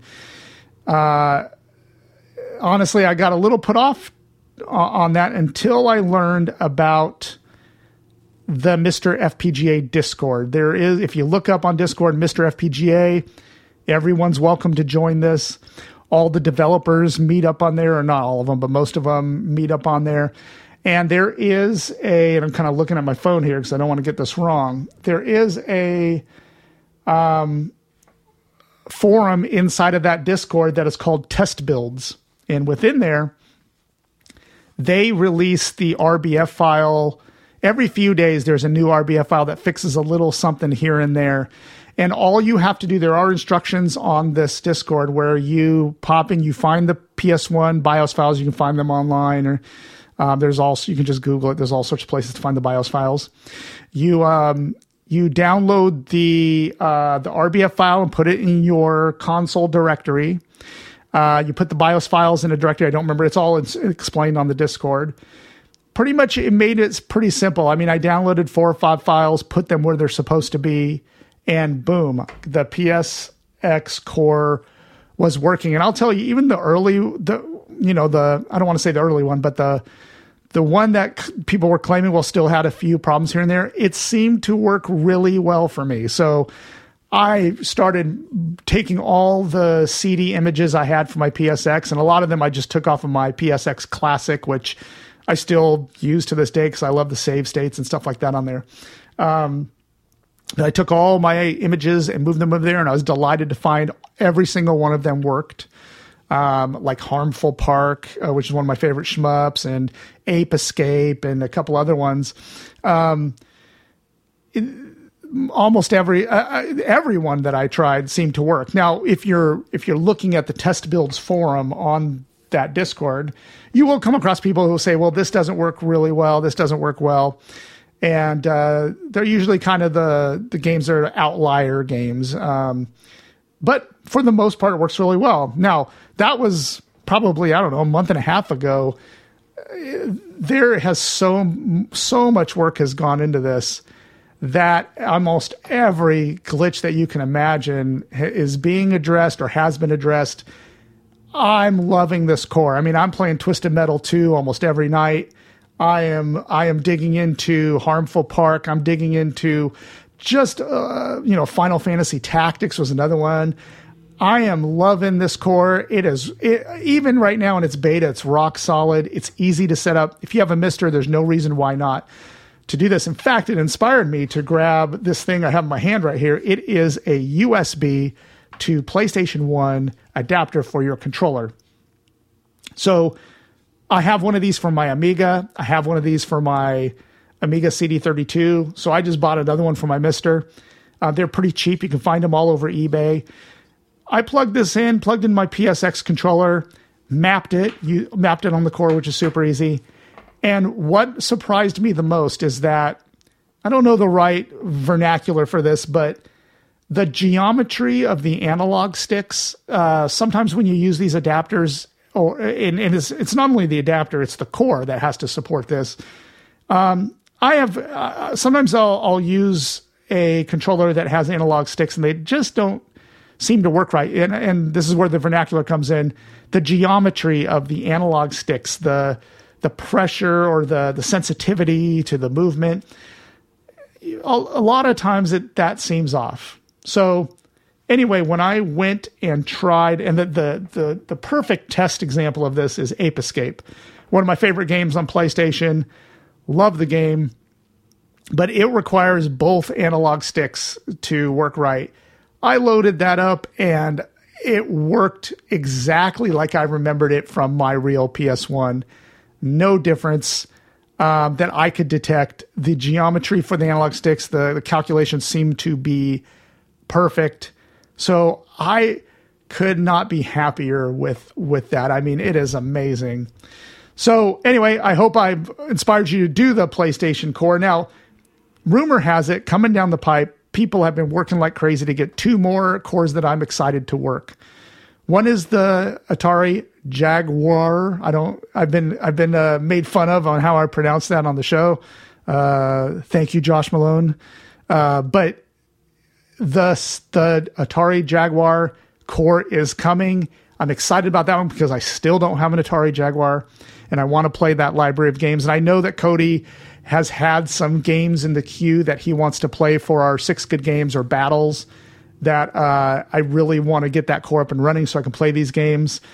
And then the other one is going to be fit right alongside well with the PSX core is the Sega Saturn core is coming. And I've been playing my Sega Saturn a lot because I installed the Fenrir ODE in that, and I've been enjoying and trying out a ton of games. I am really excited for what they come up with this core. I think that's going to be the next core that's going to have a lot of people start jumping. Once the PSX core is at a state where they think it's kind of a final, I think a lot of people are going to start working on the Saturn one. And because of the particular type of chips that are in the Saturn, I know it's going to be a more challenging core to get accurate, but the work, if you can even just look up YouTube videos on the PSX core if you don't have a Mister, it's amazing the work they've done on this thing. Another thing is, this is kind of a side note, there is a script called Update All. Update_all. If you Google that, you will find the script that you can run on your Mister that will do all the hard work for you in finding updated cores. So you don't even have to go out and find these individually. Because, I mean, at this point, I haven't counted lately, but there are, I don't know, at least 50 or 60 cores that are on the Mister, different systems, whether they're computer, console, old Pong machines. There are just a ton on there. And to maintain that library and update it manually would be a daunting task. Now, update scripts in the past have done more, some good, some bad, some were just not very good. Some would crash, some would not download the right files, et cetera, et cetera. If you Google update_all, you will find a script that not only is good out of the box, because it will update arcade cores, it will update all the computer console cores, all that stuff. It'll update BIOS files. It'll update all sorts of things. Cheats now. It does the cheats. Can you believe that? Cheats and everything. It now also does the filters, the CRT filters. Now, some people online don't like to use CRT filters. Some do. I I think they look pretty bad on most systems, kind of like those minis. I didn't think they looked that great on there. In emulators, like PC emulators, they don't look great. The ones on Mister are amazing. In fact, one of my favorite ones is under Shadow Mask 1X, and it is the Sony Trinitron 1968 filter. It looks like my Sony PVM. I mean, the screen, it's a subtle, it's like most scanline filters that I've seen are just trying to brute force their way to look like scanlines.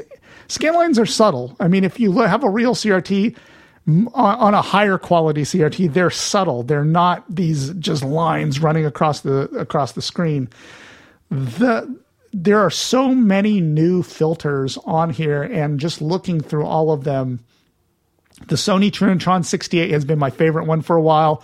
I've been applying it to almost every core that I have, and it looks brilliant. I've just started trying it last week on the PSX core, and it brings a tear to my eye that it looks so great. It reminds me of playing it on my old Toshiba flat CRT because the scan lines in there are very subtle. But they look good, and the one good thing about scan lines and the fake scan lines that are put on there is they do tone down the jaggy edges of digital sprites and digital art on games. They were designed on CRTs, so when you see them, they're jaggy and harsh, whereas these filters will kind of soften them. So I love just going through them and exploring the way all these different filters looks. I mean, that seems like a geeky thing to do, but it enhances playing these games and using this core. So those have been there. And then the final thing I want to talk about, the GBA, the Game Boy Advance, the Game Boy Color cores have worked well for a long, long time. They not only play the games very well, they have save states, which when I'm playing games for the show and I can only play in little 10-minute, 15-minute increments, as you know, the save states, the save, if the cartridge supported save at all, which a lot of them didn't, but if they did support it, you had to usually get to a checkpoint in the game, and I don't have time for that. I can't just go find the save state or the save checkpoint. So having save state saves me a ton of time in research. The GBA, especially the GBA core, recently I was doing another playthrough on the first Advance Wars, which I love that game. In fact, I was going to use it for my, we're doing 6 good chibi style games. I was going to do Advance Wars because they are chibi style graphics, but I opted to do a different one. But I love that game so much, I just decided to keep playing it. And just those cores themselves with the save states is amazing. And save states are coming to more and more cores. The PlayStation core has a save state, which I found pretty amazing. Anyway, so I just want to touch base on some of the newer things that have been happening with me and the Mister. Hope you enjoyed it. Hope it inspires you to get Mister, because they are rising in price these days. The base price has risen, I think, $20 or $40 in the last year. So now's the time to get in it, because the price is only going to rise on them. There's so many options for the add-on boards now and so many cool things to do. It's time to jump in. So anyway, thanks for listening. I will see you next month. All right. We are back here live in the studio, enjoying our weekend vibes and porters and Yes, what have indeed. you, our San Diego beers. And I don't know. I guess we'll dig into 6 good games. 6 good games. All right, Eric, remind me, what types of good games are we talking about this month? We are talking about chibi-style games. And Chibi? What is your definition of chibi? I knew you were going to ask me this question, which is why I prepared for it wholeheartedly. Excellent. So I did do some research to make sure my definition was accurate enough, and I think it is accurate enough. But for the most part, my definition, the way it's important to me, is that it is a style of art, typically cute, but where the main purpose is to show more emotion on the character's face therefore their face is usually 2 to 3 times the size of their body. Giant face, small body, obviously very Japanese, and I think it's for multiple purposes, but when it comes to video games, in large part, it was so that you could use more pixels to show the emotion on the face, and the body was less important as far as doing that. Yeah, and I meant to do research before this show to look into it, like what chibi really means. What is the root meaning of the word chibi? Like, what does it translate to? And I dropped the ball, totally didn't research that, but I'm assuming it means something like cute or small or something like that, right? I believe my quick research said it meant something to the effect of like childlike or childish. Okay. That would make sense. So that kind of, and the funny thing is, last month we did a game, River City Ransom. Yeah. That's definitely, I think when I think of chibi, that's one of the very first games that pops into my mind. Now, in my research, I found this to be funny. A lot of the sites that were talking about it, wanted to reference the fact that some people can find the word chibi offensive, but it's not like the word itself is offensive. It's like if you were to call an adult or somebody trying to be serious something chibi, they could be offended because you're like, that's cute and childish. Kind of like demeaning, basically. I wouldn't want to be called like, hey, you got a big giant head and a little tiny body. You emote well, Eric. I can really see you're sad because of your giant head. But it's funny because you also will see a lot of games with the letters SD behind it, right? Yeah. You know where I'm going with this.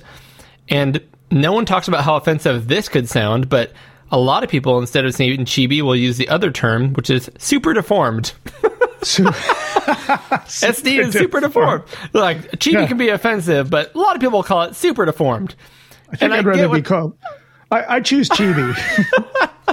But I get the idea behind it is, like the head would never be that big compared to a body. So you're making a picture that is super deformed from reality. But yeah, right.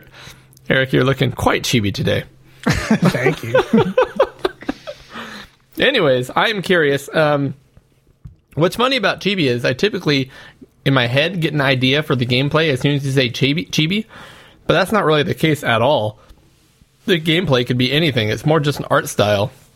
But I do notice that for the most part, games that are chibi usually have very good controls. They're very accurate. Yeah. For some reason. And they're usually kind of a simpler game. Maybe that goes with the childlike thing, either the term chibi or the actual just the kind of the fact that chibi looking characters are going to be more attractive to kids initially. Yeah. But they're usually simpler and really tight controls, which are two things I love in games, Eric. I love simple games that are easy to pick up and with really tight controls. So I love chibi games. Yeah. I mean, when I thought about this style of game, I was like, most of the games that I really enjoy are chibi style games, and I didn't even think about it. You know what I mean? I was just like, oh yeah, that one's chibi, like River City Ransom. That's chibi. Yeah. Right? Yep. So, but you picked a bunch of games that I don't think you were thinking of ahead of time. It looks like you pulled these out of your new magic hat. So how about you go first, Eric? What chibi game would you consider good? Okay, so I'm going to start with a game that I actually find the history of it as interesting as the game. So let me ask you this question. Have you seen this movie, Scott Pilgrim versus the World? Have you seen that? I have seen this movie, and before the movie was a graphic novel, I believe. Yep, there was a graphic novel. There were several graphic novels by Oni Press by Brian Lee O'Malley. Which I've never owned them. I've never really read them all the way through. I've seen them and kind of flipped through them in the store. Yeah. But that is my choice for number one is Scott Pilgrim versus the World, the game. If you think about the movie is about Scott Pilgrim, of course, and he falls in love with this character, Ramona Flowers, and it's kind of this. He has to battle 7 evil boyfriends. Seven evil exes. Yeah, I'm sorry. Several evil ex-boyfriends. I should have been more clear on that. And if you think about that, it is a perfect, it is a weird meta kind of thing. It is a graphic novel about really with the motif of video games, turned into a video game about the movie that was about video games. So it's a very weird kind of circular logic there. But I like the movie. I mean, I wouldn't say it's a masterpiece or anything, but I really enjoyed Scott Pilgrim. It's fun to watch. I want to see it again. Yeah. And it is very video game heavy. Like he hits somebody and like a bunch of coins fly out of him, and there's like a high score thing above him, and it's tallying like high scores. I mean, it very much is a game for video game nerds. I mean, it's cool. I do like the movie, so I was very intrigued about the game. Now, let me cover the history first before I cover the game, because I find that very interesting. And it is a lesson in what not to do by companies, and it's something you and I, Cody, have talked about on the show. We've talked about this game. One of our first episodes, we referenced this game, which is neat. Yep. So the game was originally released digitally for Xbox 360 and the PlayStation 3 in August 2010. Okay. And so you could buy it digitally and download it and play it and have fun with it. And you think, hey, I have this game forever. Guess what? That's what I think every time I buy something. I go, wow, I have this forever. Yep. In December 2014, so that's only 4 years later. And the Xbox 360, and this is from my perspective because I had the 360. 4 years is not a long time in its lifetime. I mean, that console the Switch is already 4 years old. Yeah, exactly. The 360 was relevant for well over 10 years. So 4 years into this, it gets delisted. Okay. And nobody knows for sure why, because I mean, even the research I did today said it was probably due to the licensing expired, like licensing for the movie, or maybe the music that's on it, or whatever it is. Some license expired, so they delisted it. Okay. After that, if you had it on your hard drive, you could still keep playing this game, but it started to get these legs afterwards. Like people were really interested in this game. Like, hey, it's a very cool beat 'em up. There was DLC for this game. There was all sorts of stuff. People really like this game. So, I mean, roughly this game, we'll talk about it in a minute, but it is a beat 'em up game. It is like kind of like a Streets of Rage style beat 'em up game with kind of chibi style characters. I mean, their heads are pretty large compared to their bodies. And RPG elements, just like River City Rampage. Exactly. And this game, which we'll talk about in a minute, draws a lot from other games. Lots of other games. I mean, the map screen is like totally right out of Super Mario 3. But anyway, so it got delisted. So people started to get back and interested in it. And I listened to at least 2 different podcasts that were talking about how this game was awesome, and there is no way to get it now. If you don't have it on your hard drive, you cannot play this game. And that went on forever until its 10th anniversary, when one of somebody approached Ubisoft and was like, hey, we would like to, the 10th anniversary is coming. Let's reissue this game. Let's remaster it. Ubisoft, to their credit, was like, you know what? That's a good idea. Let's start working on that. And they did. And it was released on January 14th, 2021. And it came out for a bunch of different systems: PlayStation 4, Xbox One, Nintendo Switch, Windows, Amazon Luna. I don't even know what that is. Oh, the Luna. That's what we're going to have to buy you and Tim. We're going to have a battle of the Luna. Exactly. Oh, man, Luna. Woof. That's I don't know what that is. That's not good marketing. And the Stadia, at least I've heard of that. But it is called Scott Pilgrim vs. the World. The game, the complete edition, includes all the DLC, which the DLC included extra characters like Knives Chow and the other guy who's great in the movie. I can't remember his name. He was the roommate. Can't remember his name. But anyway. So anyway, that's the history. So I think that is a good lesson in that is a good argument for buying physical copies of games, because which by the way, I guess there is a company that is working on a physical version of this game. I don't think it's released yet though. Yes. I believe it to be a limited run. Yeah, I think it's limited run. The most popular one, or the most. Yeah, okay, so let's talk about the game finally, because I'm going on and on here. Oh, there's a game. That's right. I'm sorry. Scott Pilgrim is a beat 'em up game, a lot like Streets of Rage 2. So it's side scrolling. The graphics are very stylistic. I love the graphics in this game. They're very cartoony, although they are very cheap. They're not very chibi. They're on the edge of chibi. Like, I mean, realistically, those heads are huge, but nowhere near as big as some. Like most games, the heads are giant, and the bodies are tiny. Bodies are small in this, but the heads are very large, so you can see their emotions on their face. It's chibi. It is chibi. It is chibi. Yep. So again, we were explaining this game. You play now. Let me also tell you this. This game is much, much better played with multiple people. Well, then we're gonna have to do that. Yep, I played this game with my son for a little bit. That's the only time I ever played it multiplayer, and it was much easier to clear levels and to get the bosses and beat bosses in this game. By yourself, it's kind of a slog because you have to like grind more for money, and there are shops in this game, so you can boost your abilities, you can boost your weapons, stuff like this. This is one of those style games where you can pick up there's a lot of environmental stuff you can do. You can pick up trash cans and all sorts of things. When you defeat enemies, coins pop out of them. You collect the coins. Can you throw bad guys? Can you throw people you've already beaten up? And throw their corpses at other people? You absolutely can do that, yeah.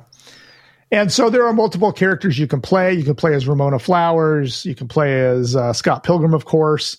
There's a lot of the other characters in the game you can play as. Again, you get to the bosses. The boss battles are really pretty awesome. I mean, you see the 7 ex-boyfriends in different, it does follow the movie. So there is like a guy who's a movie star, but he also skateboards, and you battle him. They're just a ton of, if you like the movie and you've seen it, this game, you will love this game. I mean, it is really, really well done. Very colorful. Also, the music, I don't know if I have the notes here. I think I do here. Programmers, artists, the composer. Now I'm going to butcher this probably. Well, maybe Go for it.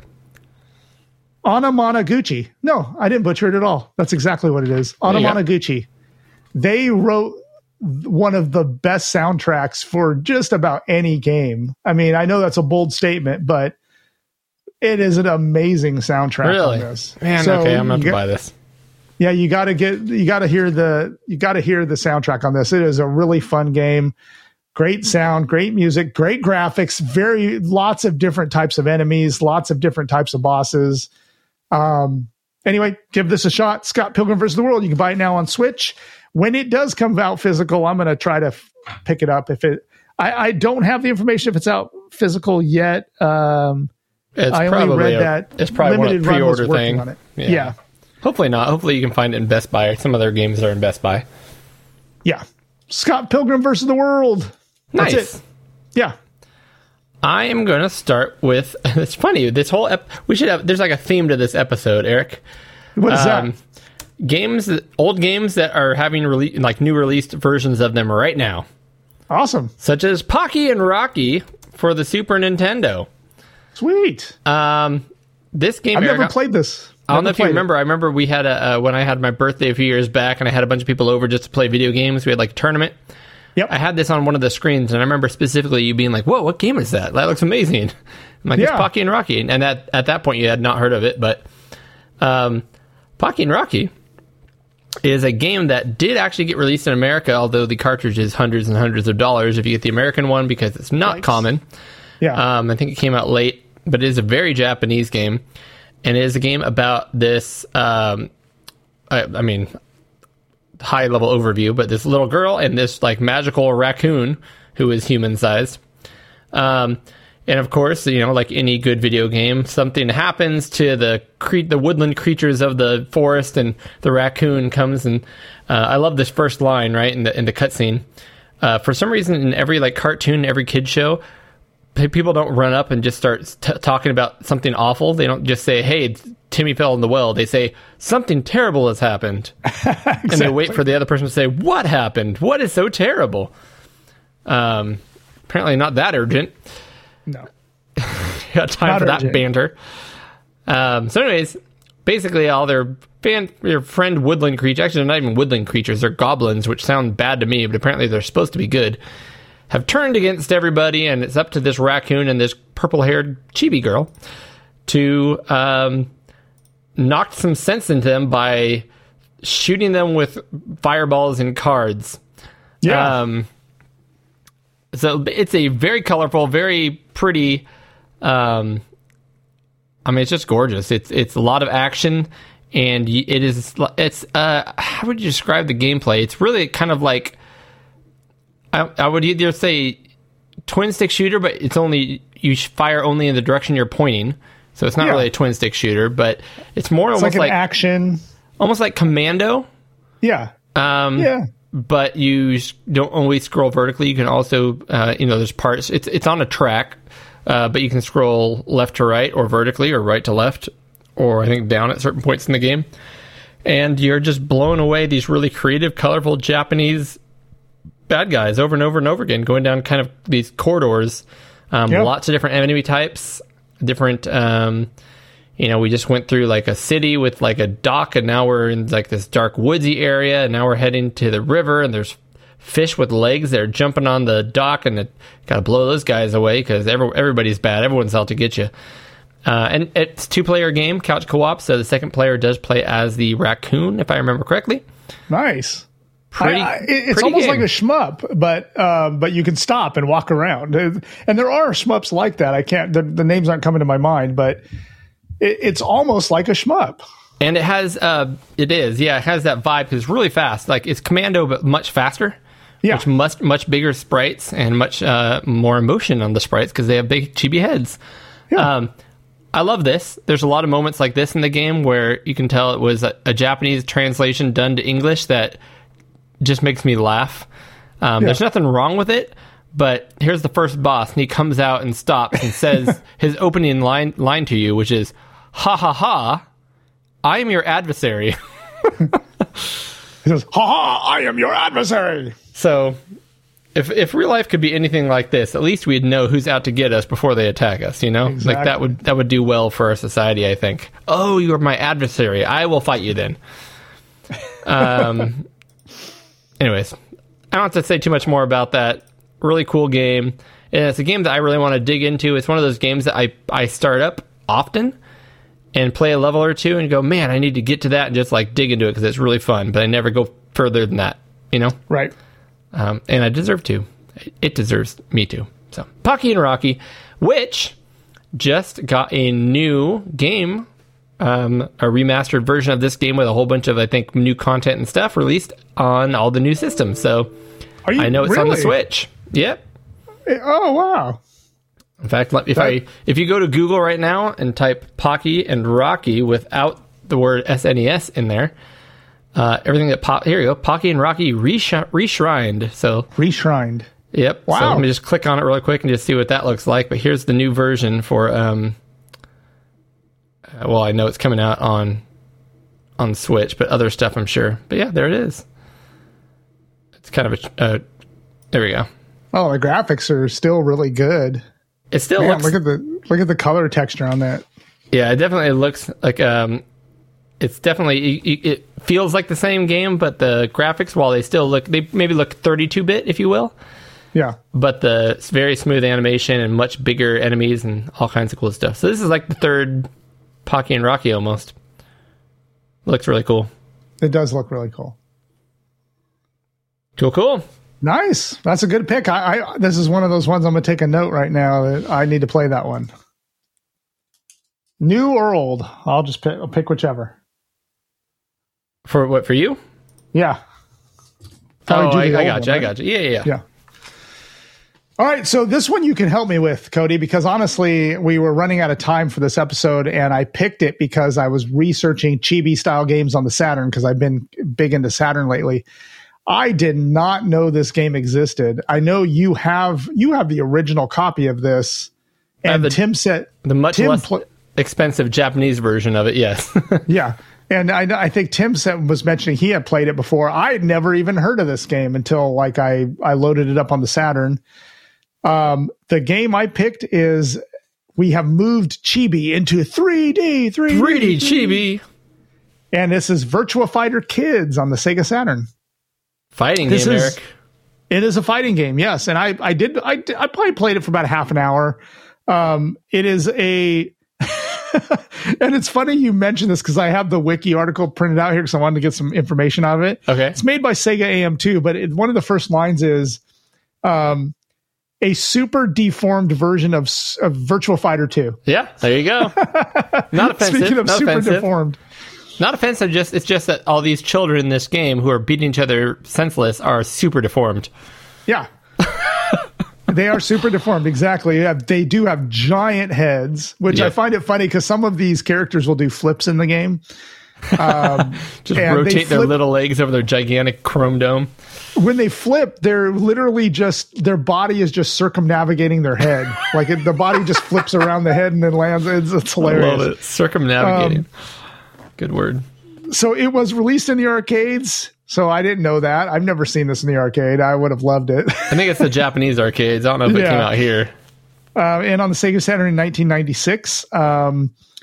It's so cool. So every character in here basically is just a kid version of the actual fighters from Virtua Fighter 2. They're not kids though. So, like this dude that Cody and I are watching on the screen here, he's got a beard. This one's got a beard. He looks like the guy that the yoga instructor that steals your girlfriend on vacation is what this guy looks like. Exactly. So these really are just miniaturized versions of the Virtua Fighter 2 characters, and it is funny, like during the intro when you first boot this game, like it shows like the Virtua Fighter 2 fighter. Like there's a female fighter, I forget her name, but she's standing there looking badass and like rocking back and forth, ready to fight. And then she's like, what? And she looks down at her leg and there's like this tiny little version of her like pulling on her pant leg.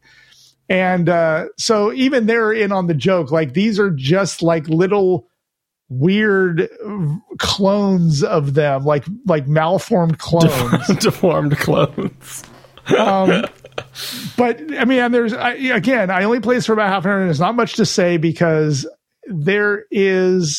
it's a fighting game. It's a 3D fighting game. And listen, I was big into Virtua Fighter and Virtua Fighter 2. I loved both those games. Still play them to this day. I think they're really cool. Very polygonal. Like there's the 3D is very, very low texture, polygonal. So that gives some kind of charm to the game.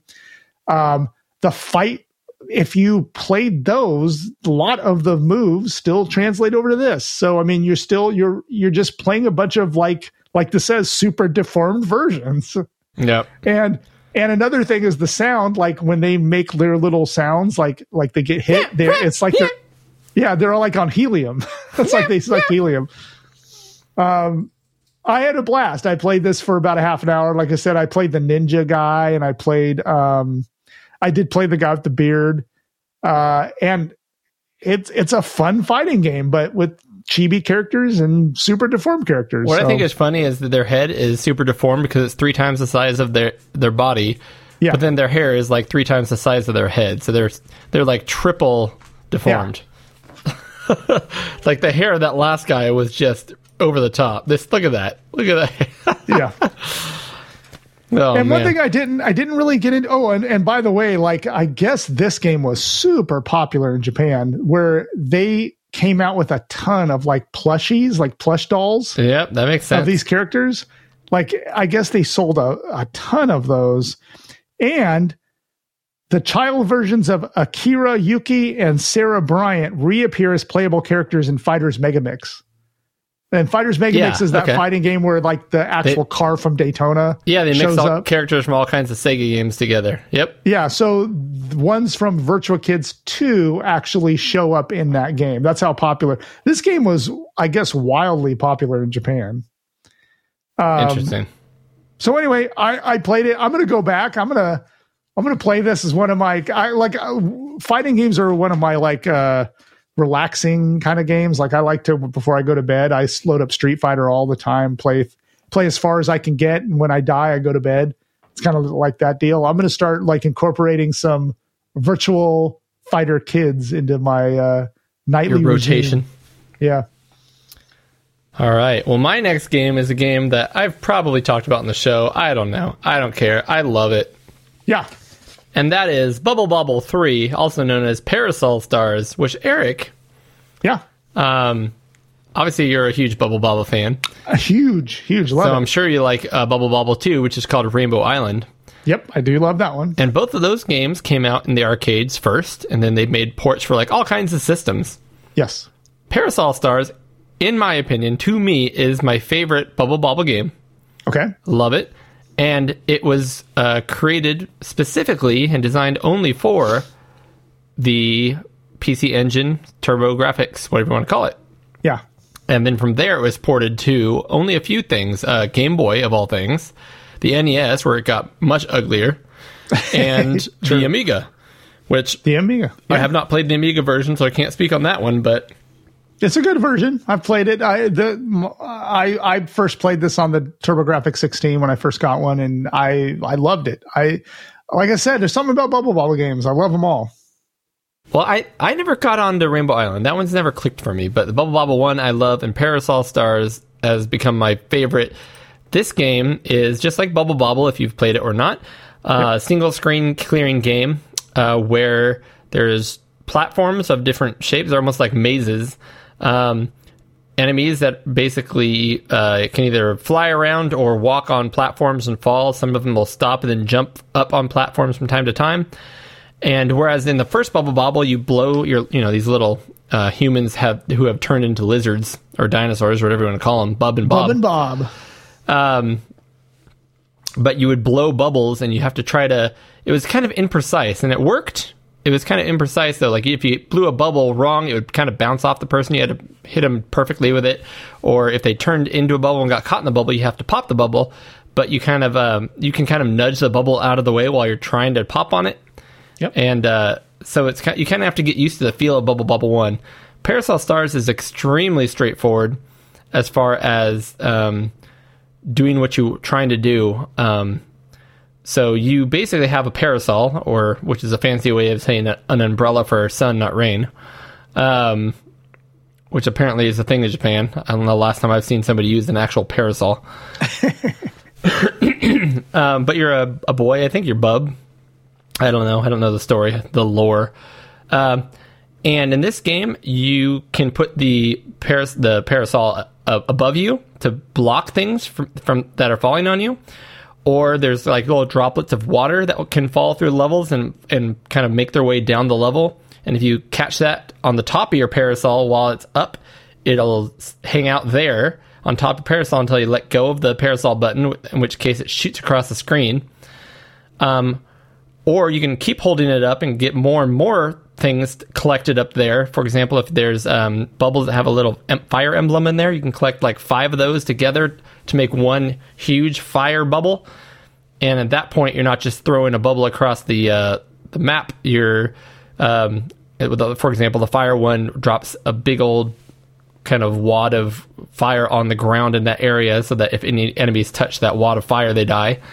Or there's ones that have electrical bolts in them, which, again, if you have 5 of those and shoot it, the electrical bolt becomes gigantic and shoots across the screen. There's all kinds of power-ups like shoes that make you go faster. But the idea is to hit the enemies with a bubble or with another stunned enemy, which will then stun an enemy. And then the second time you hit the enemy, either by picking it up and throwing it into a wall or into another enemy, or by throwing a bubble into it, then the enemy finally, quote unquote, dies and turns into fruit. And there's fruit all over the place, and you're picking up fruit and destroying enemies and trying not to get hit by other enemies. And it's frantic and fun, and it kind of has a puzzle element to it because you kind of learn your strategy for each screen. Very brightly colored. Compared to Bubble Bobble, the sprites are much larger, which I really like. And as I said before, the hit detection is just much more on point and easier to work with. The parasol also will, if you hold it above you while you're falling, will help you slow down while you're falling. You can still bounce on water droplets or bubbles that you find throughout the game to get to higher places. And then the part I love about this game for like high scoring is when you throw something across the screen, there'll be areas that are kind of invisible to you, but as you throw things across the screen, it'll unlock all kinds of fruit and candy and things that are just worth points. So you can spend your time going through the level just to kind of beat the level, or you can kind of milk the level for all the points you can get by trying to unlock as many of those extra points as possible. So tons of high score potential in this game. Great music, great graphics. You play through all these different worlds. Each world, I think, is 7 levels plus a major boss, and the bosses are really fun. Each boss requires you to use a different special ability to beat it. And all kinds of... It's almost like Parodius in the fact that the characters and things that you're destroying are just all over the place and bizarre. Right now, there is literally a pink piano on the screen, and the longer you leave it on the screen, it creates these little clams made out of yo-yos. Yeah. And everything's bizarre like that. So, fun, whimsical, great gameplay, great music. Every time I've played this game, I couldn't put it down until I ran through all my continues and lost, typically at the very last world, which ramps up the difficulty a lot. But I love it. Yeah, this is Parasol one of the great. This really is at its core like a scoring game, like a high score game, like any good arcade machine. And man, it is colorful. The music is great. It Points really is everywhere. just a continuation of the greatness of Bubble Bobble. It's like they almost got better and better as the. They're not even similar style. I mean, they're similar style games, I guess, but they're all like they just share a universe. Yeah, And- they definitely have their own identity. Yeah, definitely. And this one is fantastic. I love playing this one. I do load it up. I do load it up from time to time and play it. It's great. I love it. I have to ask you, though, have you ever played, after Bubble Bobble 3, Parasol Stars, there's a couple other ones released. Have you played any of those? I know the Switch one, the most recent Switch one you have. I played that one sparsely, though. Not really a lot. I haven't played that one a ton. No, I will say I've played Rainbow Islands more than Parasol Stars, only Okay. because of the platform it was released on. Rainbow Islands is on everything. I do like Rainbow Islands. I do like the mechanics in that game. So I don't dislike it. It just hasn't clicked to me the way this has, where like when I put in Rainbow Islands, I'm like fighting, not really fighting, but I'm like, let me try to play 10, 15 minutes, see if it grabs me. Whereas this one, like, I can't get myself to not play 10, 15 minutes. I have to play an hour or two. I've played a lot of Parasol Stars, but I really do need to play it more and try to get more towards the end. Like with Bubble Bobble, I played it till I beat it. I've beat Bubble Bobble probably 2 or 3 times. Rainbow Island, I'm not sure I've ever beaten it, but I play it all the time. I need to load up my PC Engine and play this one more. But I do love good. it. I mean, it's a great game.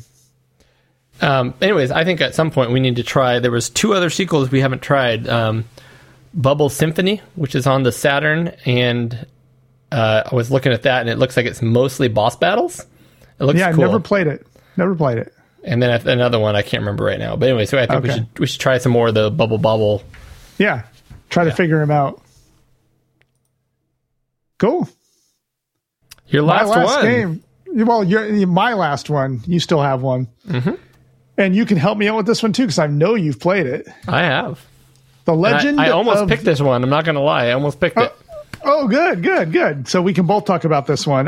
This is The Legend of the Mystical Ninja on the Super Nintendo.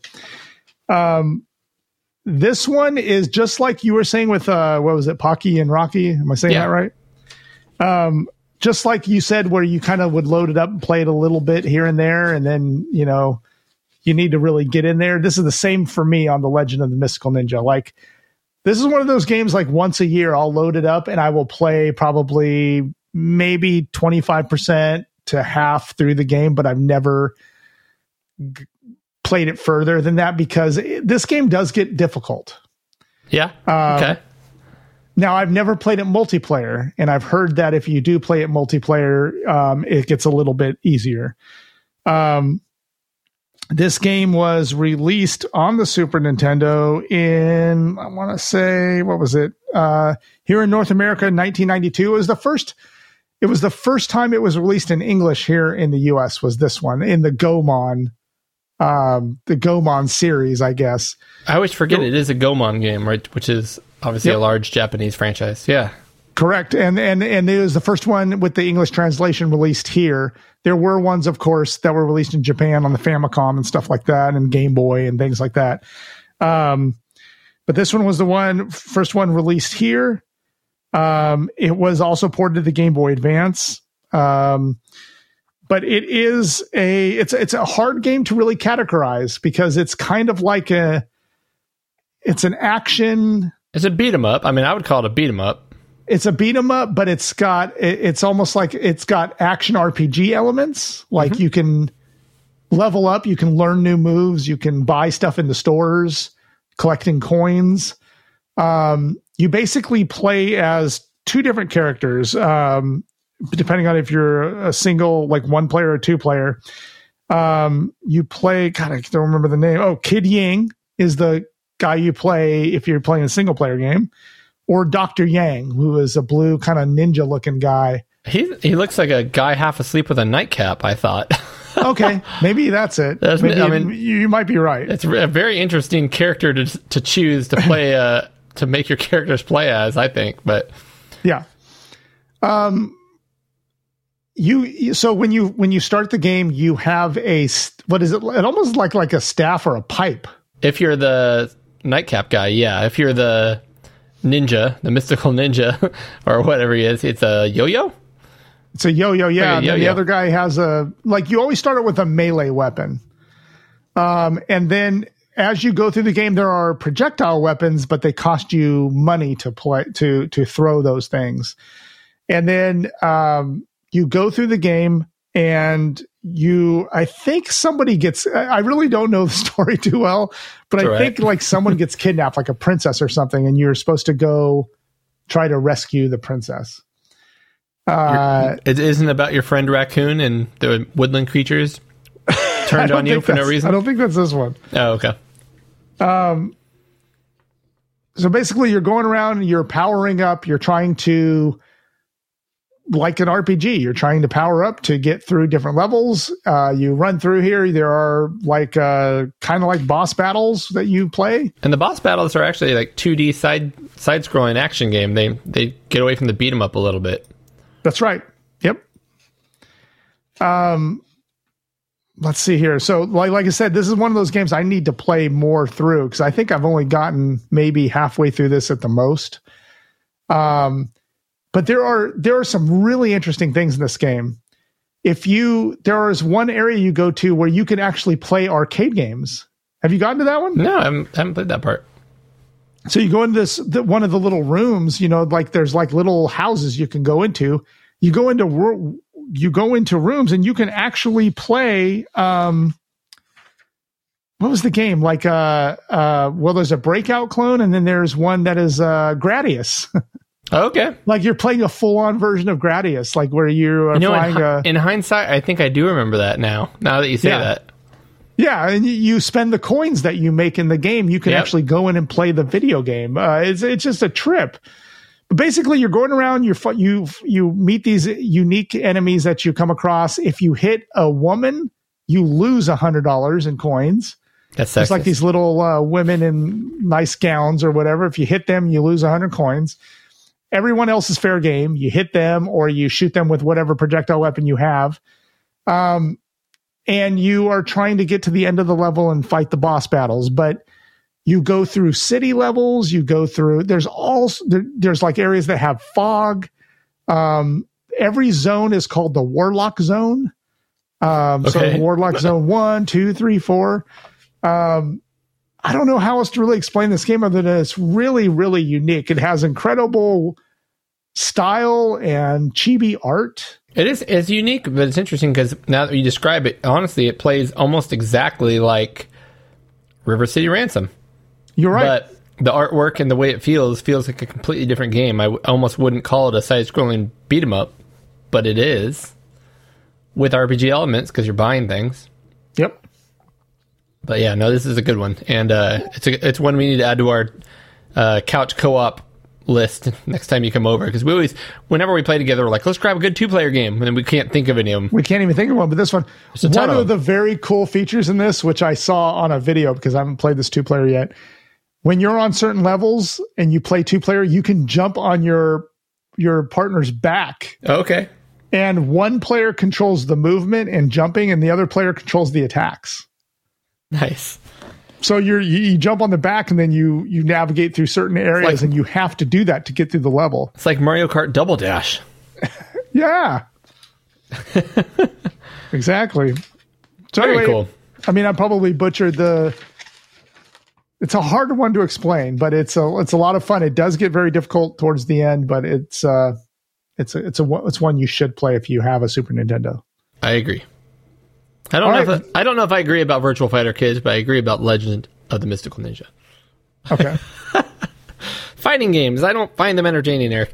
The last one on my list is a game that was released on a number of things, such as Steam, and I think you can get it on the Switch now and other things, but it's a very small little game, probably released by a very small independent developer, maybe even a one-person team or a very small person team, I don't know. And it came out at a time, in my opinion, kind of the PS3 era, when small little indie games were just starting to become available on the virtual shops and things. You know, because now you go on the Nintendo Switch store or whatever, and all you can find are little junky games that anybody makes, and you have to sift through the garbage. But Yeah. this game I first played on my PlayStation Vita back in the PS3 era. And the game is called Ninja Senki DX. So apparently there was a free version of Ninja Senki that was released prior to this. I think it was like a executable on PC only. This is a DX version. And it is a super simple game. And if you look at the graphics, really I'd describe it more as an 8-bit style, type game more than chibi, but I also think it is absolutely chibi. And Oh, it's definitely chibi. yeah, and it's a game I played on my original Vita. And when Tim hooked us up with some sweet hacked Vita action last month, I saw this was on that app to download. And even though I already have it on my other Vita, I downloaded it on the new Vita and started playing it again and remembered how much I love this game. So it's very much, low resolution, chunky 8-bit graphics, almost sub Nintendo, almost kind of like a Commodore 64 with brighter colors or something. Lots of different options about different difficulty, things like that. But the game is super, super simple and fun. You are this super chibi little ninja made of, 30 pixels. And you've got a gigantic head. And basically it's a head and 2 legs. It's almost what it looks like. And it is platforming and shooting these ninja stars that are literally the size of your whole body. And it is, you can jump, you can double jump, and you can shoot ninja stars. And that is the complete extent of what you can do.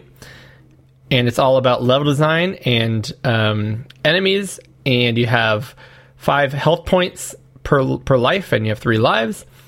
And you try to get as far through the game as you can on your 3 lives, and each life, giving you 5 health points. There is a timer, but the timer is very lax. You have plenty of time. Yeah. And they show the amount of enemies on the side of the screen all time, so you know how many enemies you have killed and how many there are left. There is something called Koban. I can't remember. I think that's coin. And then there is a time target. So this game, you can play it to try to just get through the whole game and beat the game.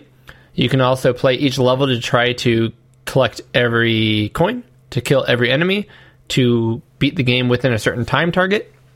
And each time you achieve one of these goals, it kind of checks a list for the game for you. So also after you beat the game, you can still go back and be like, well, now I want to complete every level beating every enemy. Cool, I did that. Now if I want, I can try to get all the coins. Cool, now I've done that. I could try to beat the time target on every level. So it's really replayable. And, very solid, simple graphics, solid, simple sound, solid, simple gameplay that all adds up to an amazing experience. The sums are, the sum of its parts or whatever it's called. What is it? The sum is greater than more than the sum of its parts. Yeah, there you go. I'm going to destroy that saying. Simple, fun, love it. And I think it's even when they were charging for it, I think it was like $2.99. Yeah. I'm sure you can still buy it on Steam for $2.99 or wait for a sale for it to go to like 49 cents or something. But it is a game that you would look at and probably think, oh, that's a garbage game. It's just there to grab my 49 cents and it's not worth it. It is very much worth it. And they could probably charge more if people knew more about it, but great game. Ninja Senki DX. Yeah, when I saw this on the list, I was I'm new to the Vita, and Tim got us those hacked Vitas, and I'm loving mine. So I downloaded this, and I played it for maybe about 20 minutes. And the one thing I love about it is the simplicity. Like I do get fatigue from playing games where it's like 6 different buttons. Mm-hmm. You know, hold the trigger down, move left, push the A button. Like it's sometimes it just gets too much. This is refreshing because, like you said, it's literally jump and shoot. Yep. And you can double jump, and that's it. That's all. That's what you get. You don't upgrade. You don't do anything like that. You jump, you double jump, and you fire, and that's all. It's almost like a Mega Man game, Eric. What? It's very much a Mega Man game, except for the double jump. That's not a Mega Man thing, but right. And that's probably why I click so much with it personally. But it's easier than a Mega Man game. So anyway, I did play it, and I will be back to it. I did enjoy my time with it. So cool. Yeah. And that is my 6th good game for the episode. Yeah, we did it. We achieved completion. We chibied out. That is true. And Eric, that is an episode of Pixel Gaiden. Yeah. Thank you so much for joining me for this fine evening of talk. Always. And retro goodness. And listeners, thank you so much. Thank you again to all our patrons and putting up with my super dorky songs for so long. I enjoy them. I enjoy listening to them. You're the only one that gives me any feedback on those, Eric. So it's I enjoy making them, and I think they're hilarious and bizarre and funny, but they're probably pretty cringy for a lot of people at the same time. I'm not going to lie. I understand that. But hey, if you guys want me to keep singing in the microphone, I need feedback, all right? I'm not feeling any love, and if I shouldn't, that's Give fine, him some too. feedback. Give him some feedback, because I think they're hilarious. I love them.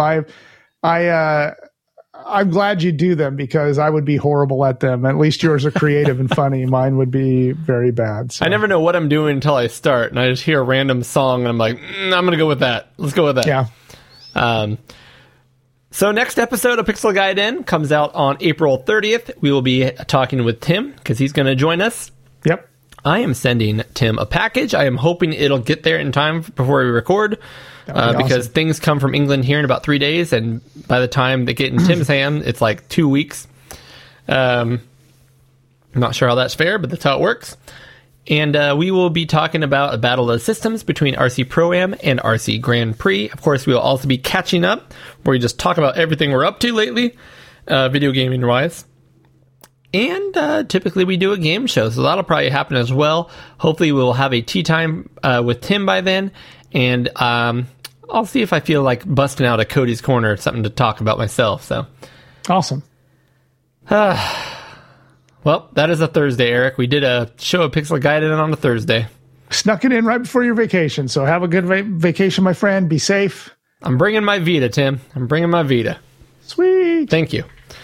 Yeah. And I guess that's it. Until next time, it's dangerous to go alone. Thank you again for listening.